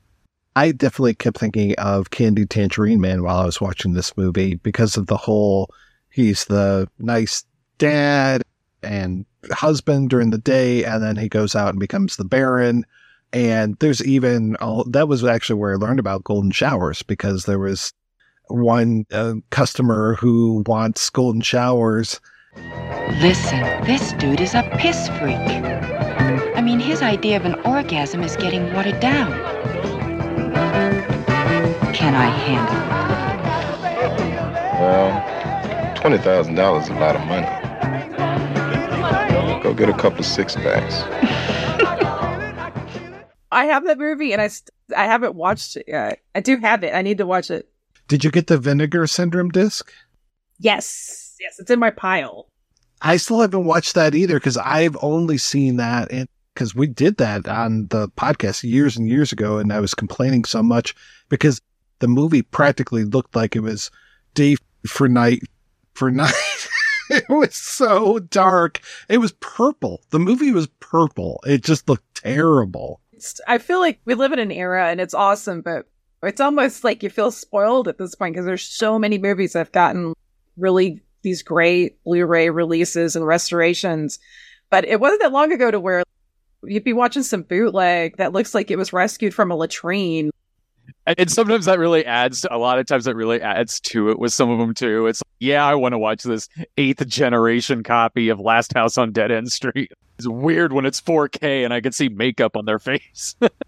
That's what I'm wondering, because I just picked up that Grindhouse release of Impulse, the William Shatner film, and I only know that as like a beat to shit VHS bootleg, and I'm like, should I even watch this on any other format, or is VHS the best way to see this movie? That might be it. Just to see how those day for night shots look in that film. Oh boy. I just wanted to see him biting on his pinky nail. I mean, I had the DVD of that. That DVD was taken from an 8th generation VHS. I bought that DVD for $1 at Big Lots. Oh, those are my favorite. I still have my gray market DVD of Pieces. And yeah, there are certain films that just look better with that grain. I'm sure Christopher Nolan would agree. Actually, going back to Harry Reams, I have a bootleg of a film. It's so good, and it should get a restoration because it's really good. A Zebedee cult film called Sex Wish. Yeah, and like my copy of it, my late friend Scott was like, "Oh, this is great. It looks like it's in Smurf vision," because some of the colors are so oversaturated that it, like, at times Zebedee Colt looks like he's blue while he's like talking like a demented baby while doing all this crazy shit. So it makes it, but you're right, it does like weirdly enhance it where you're like, what? That is exactly the kind of thing I would buy, like, just for the curiosity alone to see what this looks like with that kind of enhancement to it. Like how they put out a 4K Bat Pussy, which I own. The worst porno movie ever made. And I'm like, I've got to see what that looks like with all like that's going on in the room in front of me right now. You can hear the crew burping in complete Dolby. Falls off the bed and the lead actor breaks character to check on her. You actually literally hear the sound of his penis crying because it can't get hard. I know. It's so sad. I love that no one knows who made that movie or who these people are, but there's clues within the film. Like you're watching a Zapruder film. You can pinpoint when it was made because of the opening when he's holding up a Screw magazine and you can see the date. It's a hostage video. Proof of life. He was alive then. I love the fact that you invoked Bat Pussy. I'm usually the one that will bring up Bat Pussy randomly on shows. And yeah, Mike knows this several times on the projection booth. And oh my, yeah. But what an age we live in where you're right, like that. And actually, I'm even friends like my friends Dennis Campa and his wife Melinda. They do the commentary track on that new release. They're like meticulously, like they're these texploitation experts. And I love that I know people that actually, because a joke between me and my husband, like we always joked about Bat Pussies, like whatever happened to, and it'd just be a shot of an overpass. It's like these people have been buried. It's like under a bridge or something. It's so grotty. But I was always afraid I'd find out like, these are my relatives or some shit, because I sit there and I'm like, me and my friends will just be like, we'll quote the movie a lot because it is a very quotable film. But like, their improv action is game in that movie. They're very good at it into each other. But we'll look at it and go, okay, I think this two might be an actual couple. This might be a hooker. We're like trying to figure out what makes the most sense in our head about that movie. To loop this back, because this is what we do, I think Ramrod totally knows what happened to the couples that made Bat Pussy. Oh, shit. Oh, my God. It explains everything. Mom and Dad didn't get along too well. They thought that this movie would help spice up their marriage. It did the opposite. Oh, my God. Yeah, having to grow up hearing your parents go, darling, I love you. Darling, I love you. And she's like, you don't love me, motherfucker. He does say the term moneymaker in the movie. I remember that getting brought up a few times in Bat Pussy. And he alludes to her that he's tired of her, selling herself. And yeah, and I love the tonal whiplash of this is a tremendous pussy when he does that to like just being mean about it. A worst it's a tub. Lot. Worst God, I forgot about the worst. That's how you know these are some true Southerners, because the letter R is in words. Yeah. That it should not be like no worst. business being there. No. Oh my God. All right, we're going to take another break and play a preview for next week's show. He did 8 years in prison. To the free world, man. For a crime he didn't commit. I robbed the old man's liquor store. All Bullet did was drive the car. Now, he's out to protect the only thing he has left.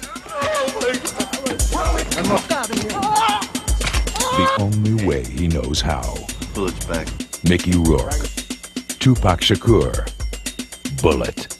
That's right, we'll be back next week with a look at Julian Temple's Bullet. Until then, I want to thank this week's co-hosts, Brad and Heather. So, Heather, what's the latest with you, ma'am? I'm on a little show called The Noise Junkies, which is part of the Weirding Way Media Network, which so is Projection Booth.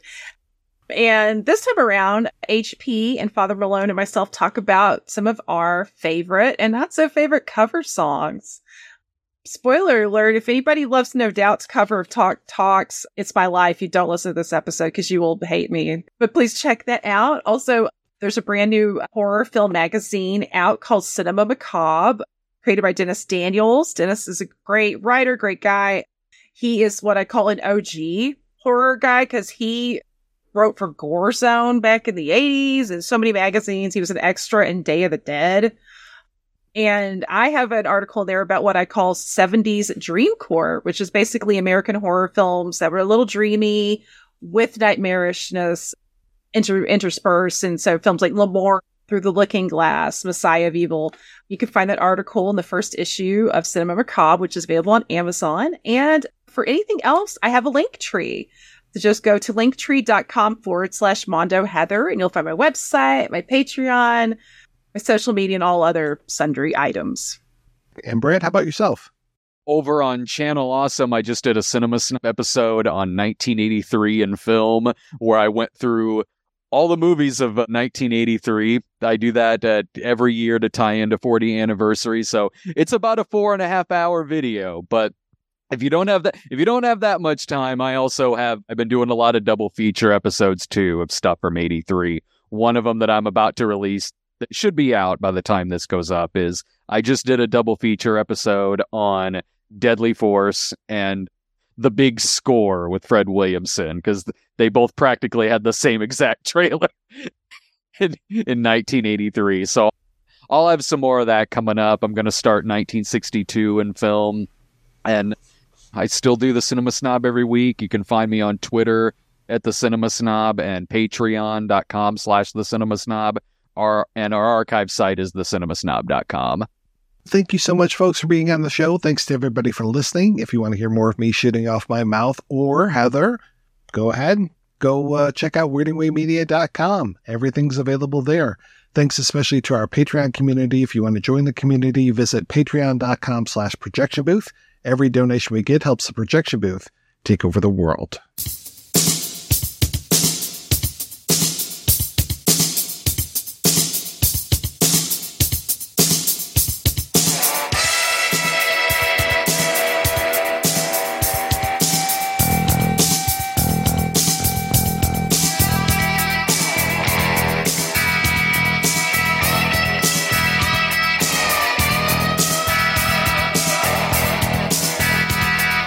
Faded to black, the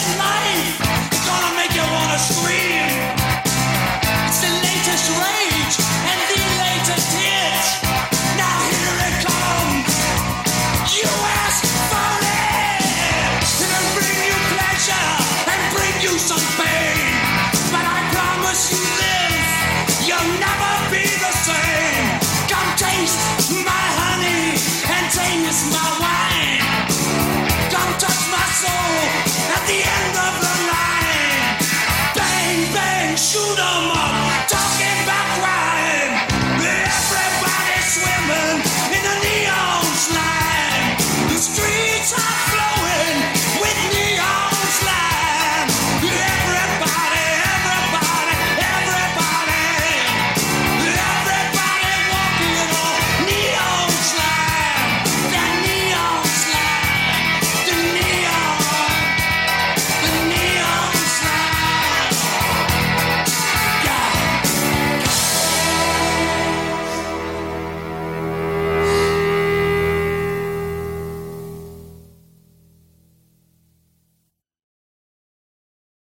You still here? It's over. Go home.